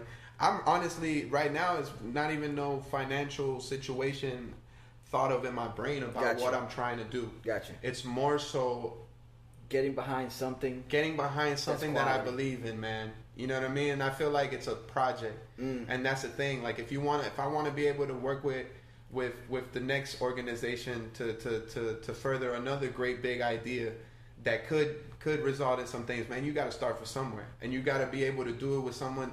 Because people say, "Nah, man, ideas are worth this or ideas are worth that." Yeah, they are, but at the same time, man, sometimes just let them go. Just let them ideas go, man. Yeah, just because it's not gonna stop. You're gonna come up with the next one. Exactly, man, and especially for the intention that you want to do for what you want to do. Yeah. Eventually, I want to have my own restaurants, vegan restaurants in Latin communities, because that's my main thing. My main thing is turning on my community onto like what I feel is beneficial for their health that I wasn't put onto when I was young. Yeah. You know what I'm saying? And even as far as like meditation, man, like, you know, I think of a lot of ways that I was crazy growing up, you know, because of so much, like, not so much, but, you know, we all go through our childhood trauma and stuff that we go through. Yeah. You know, and you know, smoking weed definitely, like, eased up some of that shit, but it's like, I didn't know about meditation. Like, meditation, low-key, would have done probably just what the weed did as well. Yeah. And, you know, and that's cheaper.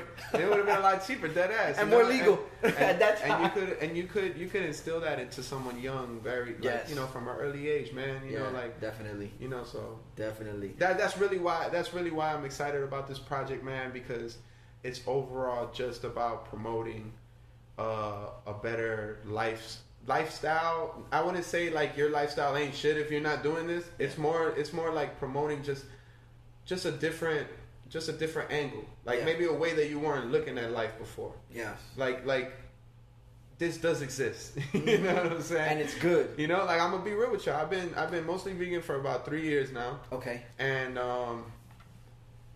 I didn't think that this would exist. Like, I didn't think that I'd be able to eat a donut and think that it's the same.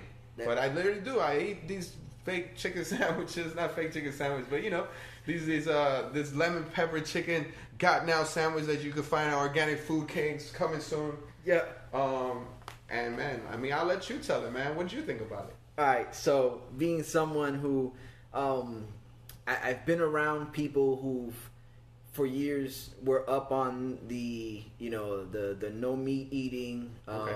I know I discussed it. I mean, I could go back as early as my childhood, where I had one uncle who was pretty much, he was labeled the black sheep of the family because he was the only one that didn't eat meat, coming from a Hispanic, like you're saying, teaching Hispanic people how to eat certain things. And I think cut you off, but like, do you know his reasoning behind it back then? You know what? I'm sure he mentioned it. I can't remember off the top of the head what it was. It's cool. But I think it came through because he was into yoga also. Okay, yeah. So that I think it was, like it was linked to that, like just the yogi way of life. Yeah. Okay. And then I'm sure that's where he came across the don't eat meat and so on and so forth. But that was my earliest recollection of encountering someone who wasn't eating meat. And then, you know, years down the line, not too long ago, you know what I'm saying, being related to people who decided to make that change in their life, where they're like, all right, we're not going to do the meat thing, or I'm not going to do the meat thing. So that started introducing different options to me. Like I said, doing this podcast, I have to be willing to try a little bit of everything so that I could always at least, you know, have something to contribute when people talk about food. And I started trying different vegan options, and I was impressed by the ones I had. Of course, there was some I could say that dishes that I wasn't too crazy about, and obviously felt like they were trying to do something that it wasn't, or try to sell me on something that it wasn't close to the original. Yeah. That's not the case with this sandwich. It's not. It's not the case at all. All right, I pull up to the spot. I meet you there. The young brother that was there with us. Alex. Okay, and then that's the owner of the spot, and then we have my homie Abel, Unforgettable. Okay, that's right, Abel. Shouts to Abel. So you're telling us about the sandwich that hasn't even hit the menu yet, but we could try it. And they whip up the sandwich, and this shit sounds like a dream movie to me, the way you describe it. and it's crazy because we literally did that today, and I'm just so grateful, my brother, and I'm grateful to be here and talk to you about this, man. Yeah, so it's like you're reading the screenplay to something you took part of hours ago. But so yes, we get the sandwich, and I haven't had the Popeye's chicken sandwich. No, I have not had it. I had a little bite of it, and me being. That's why if you heard earlier, I didn't say I was vegan. I said I was mostly vegan. Because I'm not gonna die if I eat a little piece of chicken sandwich from Popeyes. Yeah, you're not gonna fall out right there on the spot. I'm not gonna fall out on the Let's not spot. make it So seem it's like, yo, if I really got the curiosity and motherfuckers is making a big deal out of some shit, yo, you know what? Fuck it. Maybe I'll fall into the hype and try to see what's up. You know. And you know, most of the time, what I've realized, you know, after making this lifestyle choice is just like, you know, just those things. Just to me now, it don't hit the same. You know what I mean? Like maybe I'm just programmed a little different in the same way that I was programmed before, a little different, and thought otherwise. I think you're programmed to accept new information and learn and move on from there and not get stuck. Which that's a whole other philosophy that we can get into. But man, we're gonna have to start a whole nother podcast for that one. But I mentioned the Popeyes chicken sandwich to say that when I opened up the container and I look at the sandwich, and visually I was like, this is on point with any chicken sandwich that they would sell you somewhere, just by looking at it. It looks right down to the letter. Like a lot of times we go to, you mentioned Travis Scott and the meal. The commercial shows you one thing. You get there, you order the sandwich. It's totally different. It doesn't hold up to the image that you have in your head that was put into your mind by the imagery, the commercial, the posters. Bro, I opened up the chicken sandwich and this shit looked like an authentic chicken sandwich.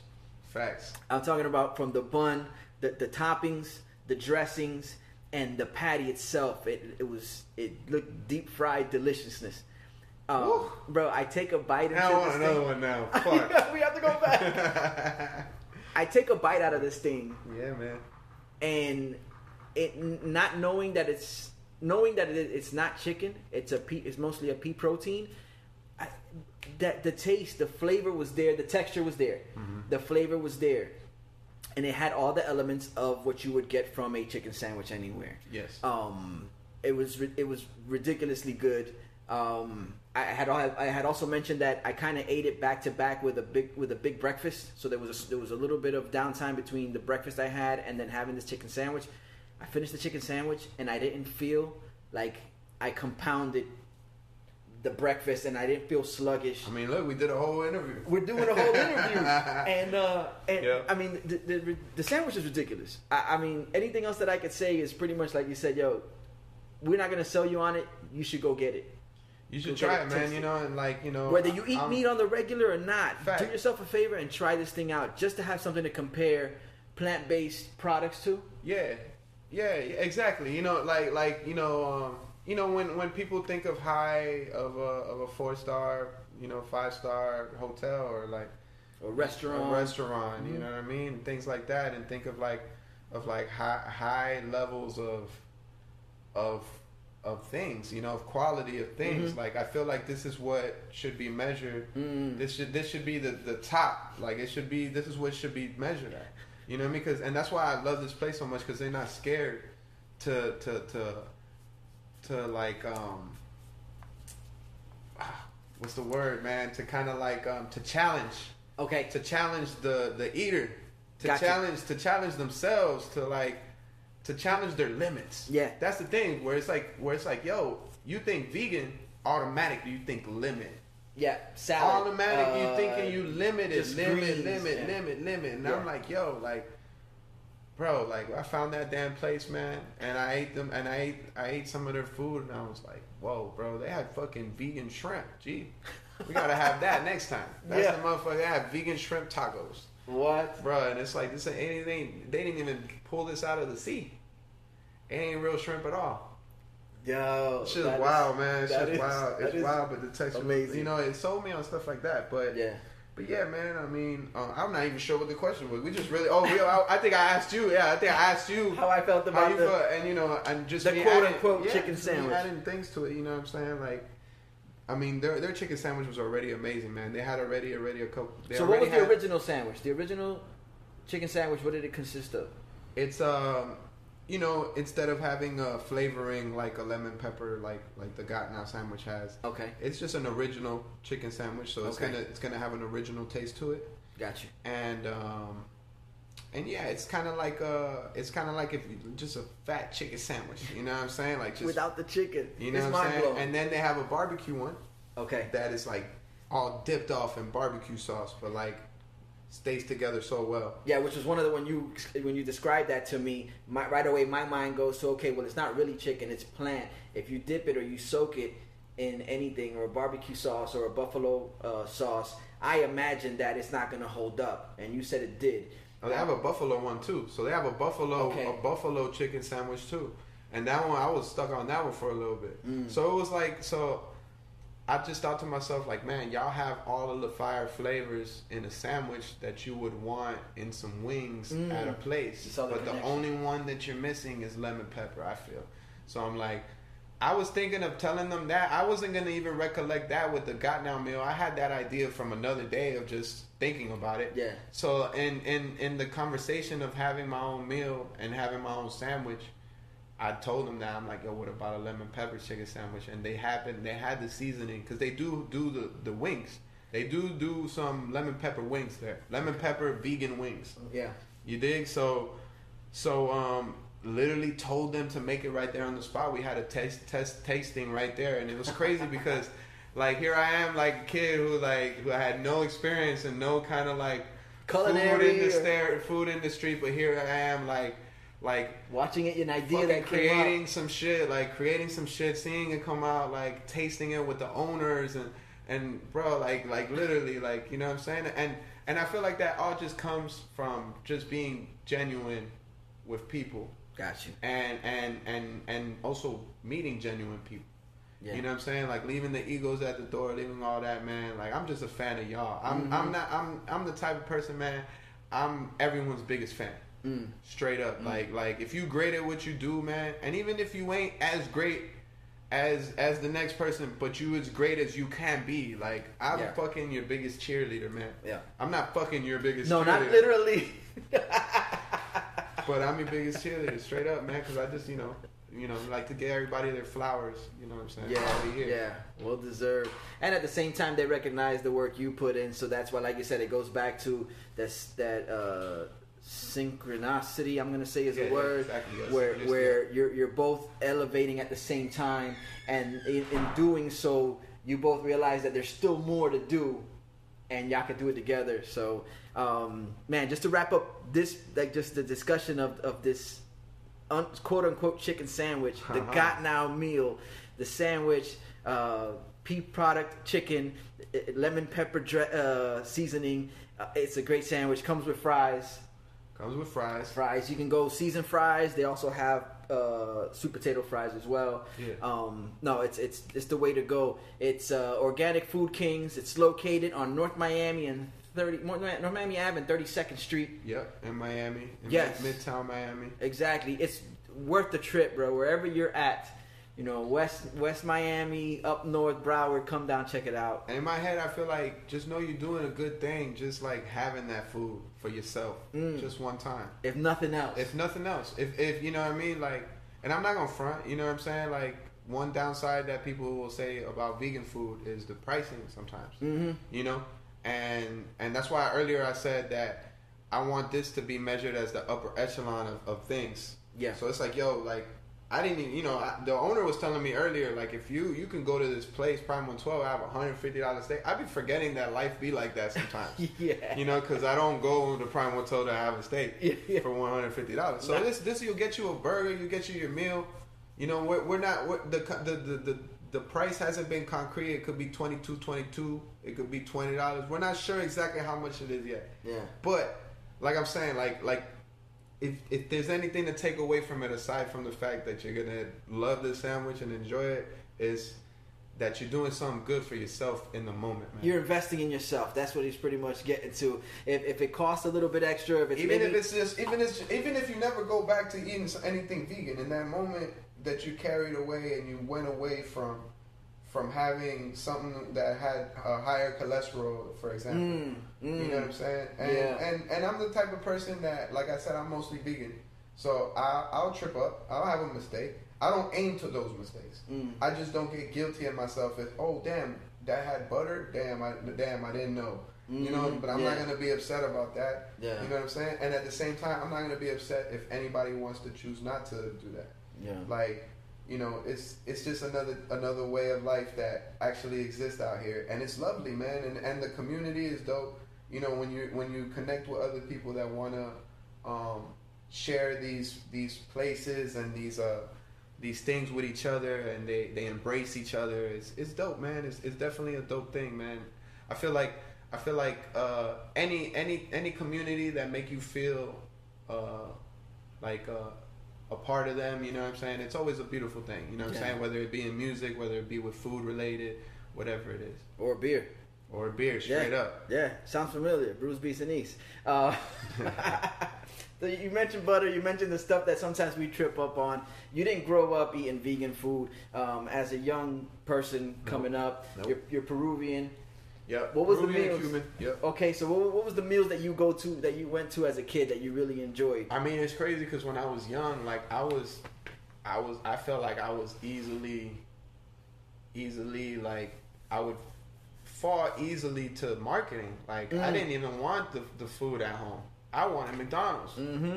You know what I'm saying? I wanted the chicken nuggets. Like I wanted all that shit. You know what I'm saying? That's what I wanted. But like, you know, when I would sit down and eat with my grandpa, and you know he'll cut up the steak with the, you know, with some avocado, and then like I'm saying, back then I didn't even like avocado. I love avocado now. Yeah. You know, like I didn't like the avocado. I had the tomatoes. I had a tomato on my sandwich today. You know, like I was so like it's crazy. It's a whole journey within itself. Like finding yourself through the food. You know, and I feel like the cool thing about the sandwich, and you know, not to stay too much on that topic still, is that damn, it's so cool. It tastes so good, but it's literally I went vegan and wanted to choose a better lifestyle for me. My main thing was, okay, I've lived for almost 30 years now of treating myself to anything that I fucking want, no matter how bad it is for me. Mm-hmm. Maybe for a while I'll just eat to live instead of live to eat. Yeah. You know, maybe for a while I'll just literally eat just because that's what you need to do to live. Not so much because it tastes good. Not so much because of that. It's a different mind state, and it's definitely a disciplinary thing that I went through. But it was helpful. You know what I mean? It was helpful because it's, you know, as human beings, man, we get turned on so much by satisfaction in all areas of things, man. Yeah. And it's beautiful, man. I want to enjoy my life, and I want everybody to enjoy their life. But just know, man, like, you know what I'm saying? It could be broken down to the simplest things, and you'll still be happy. Straight up, you could still be happy with the smallest things, man. Yeah. Like when I was like hardcore going at it, I was the most happy, literally. Like staying away from the most enjoyable foods. Like, but I was happy just with the opportunity to like drink water. Like I'm just thankful. You know what I'm saying? Yeah. Like, it all comes back to that, man. I think if people just had a little bit more gratitude, like for life in general, the decisions they make for themselves and how it can better themselves, it won't be so much of a punishment. People take things as like, oh, I'm punishing myself because I've been bad all this time. Yeah. It's not like that, man. Or carry the guilt, like you said. Yeah, man. Like let go of all that, man. You know, because I had to. Matter of fact, I put on some weight since I first went vegan. You know, I dropped 60 pounds when I first went vegan. You know, and I feel like, yo, that was in a short amount of time. It was like 4 months. Straight up, you know. So that's another thing that I feel like is a good way for me to inspire people. Yeah. You know, because I was able to discipline myself. It all started in my mind, yo. Yeah. Like someone tweeted the other day saying that like your physical health starts with your mental health, and it's true. Mm-hmm. You know, like you cannot cure yourself just mentally. You definitely have to put it into action, but it all starts with a mentality. You know what I mean? Yeah. And this isn't a PSA for anybody to do anything. Like I said, I'm just more of a person. I live my life and I try to lead by example. I'll let my actions and what I decide to promote on these platforms that people decide to promote whatever the fuck y'all want and whatever they want. Mm-hmm. Like, you know, to just do what I do. And I don't expect nobody to do what I do and think that that's a perfect way of living. I could be wrong. Yeah. Shit. No, yeah, I just do it because I feel like it's been beneficial for me. Yeah. Yeah, and it works for you, and like again, you're just sharing that information. So, I mean, some people they might turn away, which I don't think they will, but some people might turn away or leave from the experience going, it's not what they said it was, which I highly doubt it. But that it's possible. Anything it's possible. I mean, you know, if I take that sandwich and give it to someone that would reject any vegan meal, but not tell them it's vegan, I can guarantee you that they'll tell me it was a fire ass sandwich. Mm-hmm. You know, and and this is something I told my roommate. It was like I told him like, look, but if I tell you right after that it's vegan, you're gonna tell me this. I knew something was la la la, right? Always. If I tell you right after, I knew that. No, you fucking didn't. If I wait a week to tell you, it's gonna blow your mind. You're gonna be like, really? You're gonna be like, bro, are you serious? I've ate 4 of them ever since. I ate 4 of them ever since you told me where to get it. Yo, You know? crazy. We also talk desserts here too, which it ties it right back in. That they make ice cream at the spot. They got smoothies. Do they have shakes? I think they had shakes too, right? Was that on the menu? I remember. They got some. It's like smoothie shakes because they're not completely smoothified and they're not completely shaked. They're like right frozen. in the middle. Yeah, they're okay. It's like a hybrid. Yeah. But the one thing for sure they do have is apparently is donuts and cake. The donuts they just got the donuts on the weekends. So they got donuts on Saturdays and Sundays. Okay. I think it's this lovely lady. I think her name's Michelle. I think. So they'll bake these donuts and have them ready by the morning, like hot and ready in the morning, and just Saturday and Sunday have them fully baked. Yo, these beautiful donuts. So the donuts just got those. The donuts are outsourced. Somebody else makes them. Yeah, okay, and I think that's a cool thing about the vegan industry. It's a lot of things are outsourced. They also everybody can contribute. Man, Alex, you listening to this, man? I'm gonna need a check, man. I know everything about y'all motherfuckers at this point. I know everything, man. Courtney's cookies. You know what I'm saying? I got the cookie sandwiches too, bro. So, yeah, man. I mean, that's what's beautiful about a platform like this, and I feel like about sharing this information. Like, man, it's just cool. It's just a cool thing. I feel like I just met Alex like months ago, but I just think it's such a cool thing he's doing. And he's working with other people who are great at what they're doing. Yeah. Collaborating. I feel like that's the most beautiful thing, man. When people are willing to listen to each other, help each other, and see like, I got a platform that this would be good for you on, just the same way that you're allowing me to be on this interview, man. Yo, dope. The donuts are no joke. Straight up. They're vegan. We talked about it a lot of times when you think vegan desserts. There's a texture that's not quite matching to the original dessert. Cookies might be a little more crumbly. They're a little drier inside. These donuts were none of that. They were doughy. Shout out to her, man. When I had them donuts, man, because I ain't gonna trip. I hadn't had a good vegan donut thus far until I had her shit. Wow. And there's no cap, none of that shit, man. For real. Like, I'm not just saying this shit. I don't get paid for none of this shit. I'm a self-proclaimed brand ambassador. I'm not a self-proclaimed vegan influencer. I'm just one by action. Yeah. Like someone told me the other day, because I always post vegan stuff on my Instagram. If y'all follow me at GodNow, I'm always posting vegan dishes, and then my friend is like, yo, you should be a vegan influencer. I was like, yo, I think I already am, but low key, I'm not gonna put that on my bio. Like, I don't give I'm not gonna say I am something. I'm just doing it. Can't you tell I'm kind of influencing y'all, right? Does it have to be, bro? When you're the king, you don't have to tell everybody you're the king.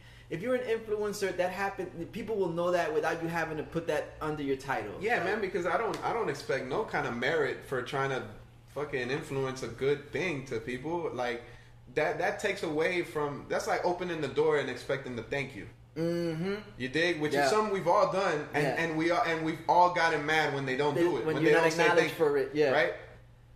But man, is it powerful when they don't say thank you and you still close the door and you still smile and you walk away and you still like, because you didn't let that affect your vibe, your aura. No, man, because that took away from the overall intention of it. Yes, you know what I'm saying? That's like, You know, like that's why when you're doing things like that on the regular, you'll be surprised how thankful people really will be when you do something nice for them. Yeah, like I let somebody skip me in line. Are you serious? For real? Are you sure? Yeah. Oh my God, thank you so much. It's like, I wasn't even expecting none of that shit. It's like, I just wanted to wait a little longer. Like, you know, but you know. you shine some light on that situation because, like you said, we've all found ourselves in a place where we're like, bro, I opened the door for this person, they didn't even acknowledge me. Yeah, I think that's something we've all gone through. Yeah, straight up. But now that you say it, I think I'm like, yeah, the reward is not the thank you is not the reward. The reward is the fact that you know you're doing something good. Yes, and yo, like, God is watching. You know what I'm saying? I don't want to make this religious because I'm not really a super religious person, but I feel like that's the eye. The eye is like what you doing. You know, here's a story I want to share, and you know, I don't think I've ever shared this, but before DJing at Wood Tavern, I remember going on Tuesdays all the time because they have free tacos. So, you know, me being a kid, I was just Ubering, bruh. So I wasn't like balling like that. So I would go and have these free tacos every Tuesday. You better believe I'm saving my money. You know what I mean? In these free time, I'm gonna just buy 2 beers, $5, and I got like, you know what I'm saying? And I got fucking food for the night. So I remember going there, man, and I remember leaving. And when I left, I remember seeing a gentleman without a shirt on outside, like asking people for money. Like, and I remember looking at him. I was like, "Yo, man, like, I'm gonna get you some food, man, if you just stay right here." You know, and I went back inside knowing that they have the free tacos. You know what I'm saying? So I wait. And mind you, when I went back inside, I waited even longer in the line than I did for my own tacos. Like, but I waited patiently. I wasn't in a hurry. I was waiting. I knew I was doing something good for somebody, man. And I never broadcasted that on nothing. I never told nobody. And I'm not saying that if you do that, it take away. It's good to share good shit, period. People get mad for anything. People get mad for me for sharing the story and say that it's not genuine because I'm sharing it. But it's more so of a thing to see like, wow, this was before I even DJ'd there though. So think about that. Think about how good of a thing sometimes you do in a certain situation, and then later how life can reward you with something that you really, really want. And it's because in those moments when nobody was watching, you chose to do the right thing. Period. You know what I'm saying? And that's what I think about with the whole door situation. You know what I'm saying? And even if I gave him the tacos and he didn't say thank you, I mean, he don't want me to thank you, cause dude's hungry. You know what I'm saying? Yeah. Like you know what I mean? Like, and I remember even like going outside and asking the security if he saw the same dude. You know, who later I got cool with that security once I started working there. Yeah. And I remember that moment. I remember the look on the dude's face when I asked him if he saw this homeless dude. You know, like, wow, like you're really taking time out of your day. You can see it in people's like they're kind of like, damn, like that's a nice thing for you to do. Yeah. You know, like, and that's what life's all about, man. You know what I mean? I feel like those things, those actions, like move mountains. Straight up, man, because you don't know how that could influence the next person to find themselves in another good position to do something good for somebody else, man. You know what I mean? And you might never know, but just know that something does change. 100%. You know, and that's why you know, when we look at the overall scale of the world, and you know, I like that this is the eating part, and through eating we changing the world. You know what I'm saying? Yeah.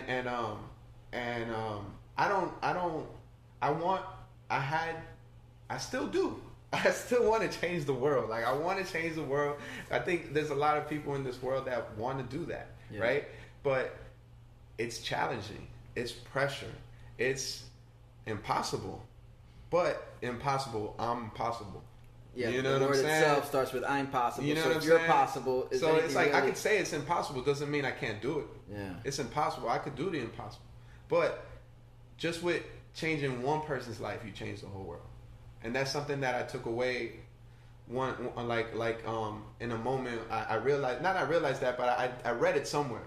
It's like, you want to change the whole world, but realize when you just change the world for one person, you already changed the whole world. Yeah. And I know that I've done that. I know I had like my young homie Ricky Steez, like, you know, shouts to Ricky Steez. We've come a long way, man, of just telling each other we want to do parties and do our own parties. And then got to the point where, damn, now you open up. Now I'm here. Now we have our own flyer. We dreamt about that. We talked about it. And then it's like, I got blessed with the opportunity. It was nothing for me to do to put him on. And he wasn't even ready. He got ready and told me he was ready.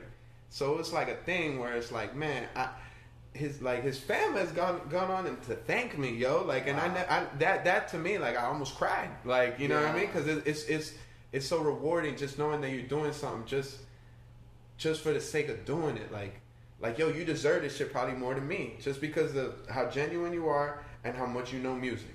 Yeah. And that's why people love, like Ricky more than like me, man. Because I'm fucking all over the place, man.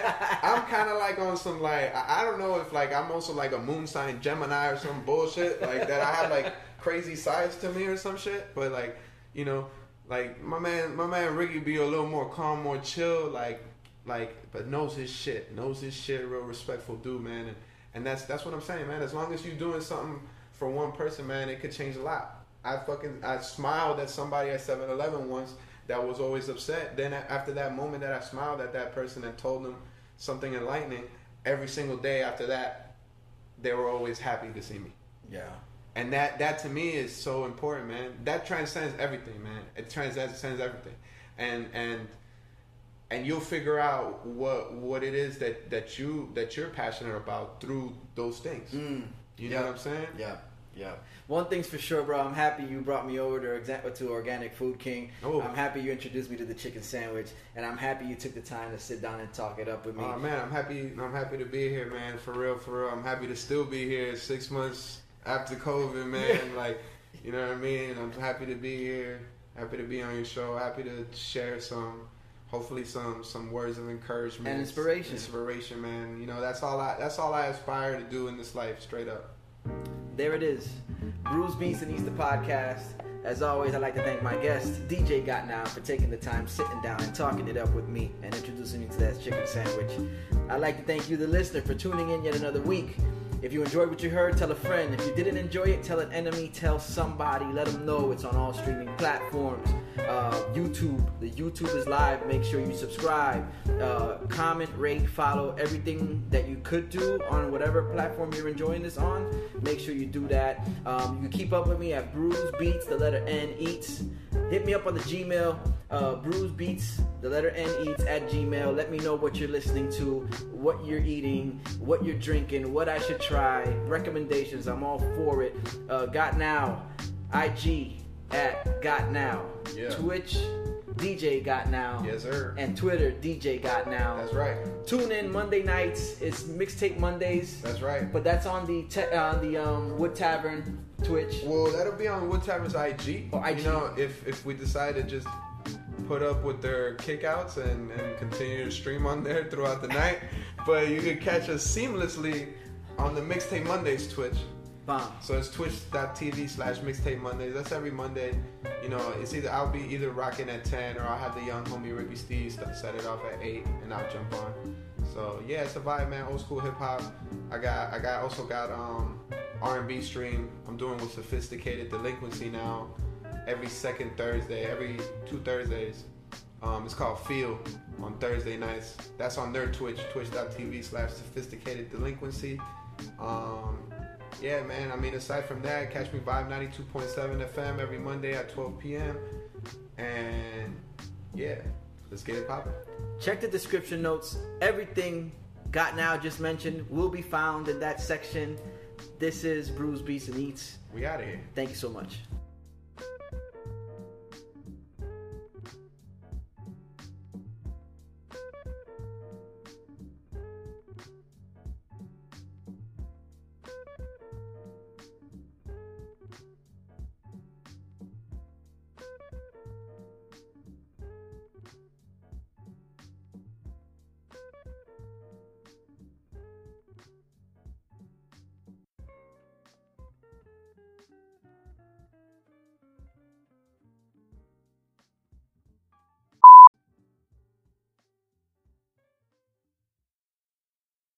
One thing I want to see hip-hop kind of achieve is what most of these old school rock acts do, which they're performing well into their 60s. Legacy acts. Yes, and that they're still respected. It would be great to see KRS-One continue to perform, and he does. But I would like to see it where people show him the same amount of love as an Aerosmith gets. Man, I hear you, man. Like, I mean, look, Rakim and Big Daddy Kane, I think they're around the same age. They're in their early 50s. So we able to see that with them. And, I mean, I hear you. I saw them late last year. Okay. I got to see them late last year, bro. And when you say, like, the same respect, like, I feel you because, like, when you're talking, like, Metallica or, like, AC/DC or what's the Led Zeppelin. Led Zeppelin. They're not, I hear what you're saying. Like, they're not just doing shows still at 60. They're fucking packing arenas. Yes. They're fucking packing arenas. But see, I feel like hip-hop didn't reach that mainstream level with the cats who are going to be 60 yet. You feel what I'm saying? That's a very solid point. Yeah, so I feel like, I'm not gonna lie, like I feel like those guys can still go to their 60s. Yeah. But we're really gonna see that with the Jays, with the Travis Scotts, I feel. Okay. We're talking about the guys that fill up whole arenas. Mm-hmm. And I'm not saying that Rakim doesn't have the talent level to hold down a whole arena. He definitely does. But I feel like hip hop was such a undermined genre back then as being a front vocal point of what mainstream music is. Mainstream music is hip hop today. Yeah. You know? So you think we'll eventually get to that point. But so you saw Rakim perform. Yeah. As a youth. Yeah. I mean, not as a youth, but as someone your age. It's you look wild, forward man. to It's seeing wild. Rakim. Like, I mean, when I actually saw Rakim and Kane and Big Daddy Kane together on the same stage in one night, man. That's Shout a out moment. to Kerosene, man. That was definitely a moment, man. And it was probably like my third time I saw Rakim. And Rakim is always just a crazy performance because he just has so much swag to him. Like he'll spit literally for 2 minutes straight, or he'll let the crowd do the talking, and he'll just like do like little movements, like when he's like he'll act like he's injecting himself and Got shit, you. and let the crowd rap that shit. But when I saw Kane though, like Kane was literally like rapping like a 20-year-old at 50 something. Breath control and everything. The breath control was nuts because I always heard and he was fucking on that. He had that cadence locked in still 50 plus years. You feel me? And this was on the same night in Atlanta. Yeah, man. I mean, it was wild, man. What brought you to that show? Like, I mean, well, besides Kane and like, you went to Atlanta specifically for that show? You know or what? you just happened to be you there? know what it is? It's like, you know, I love the hip hop culture, man. When I see an opportunity like that, I'll mention it to like Ricky Steez, and we locked in together. We was like, yo, let's go. Fuck it. You know what I mean? We'll get the Airbnb, or fuck it. We'll land in ATL, go there, go back to the motherfucking airport, and go back home. No Airbnb. We be on some shit like that. And shout out to DJ Kerosene. He was spinning at the event, and thankfully because of him, and also my boy, man, I'm trying to remember. Hold up, fuck the MC. Dress. Oh yeah, and shout out to Dress the Beatnik. Dress the Beatnik, man. And you know, we talked to Dress the Beatnik after the show, and we were just so hyped, man, to see fucking Rakim and Big Daddy Kane. He looked at us and he was like, "Y'all want to meet Rakim?" And me and Ricky Steves looked at each other What like, kind of question is that? yeah, we came all the way from Miami for this show.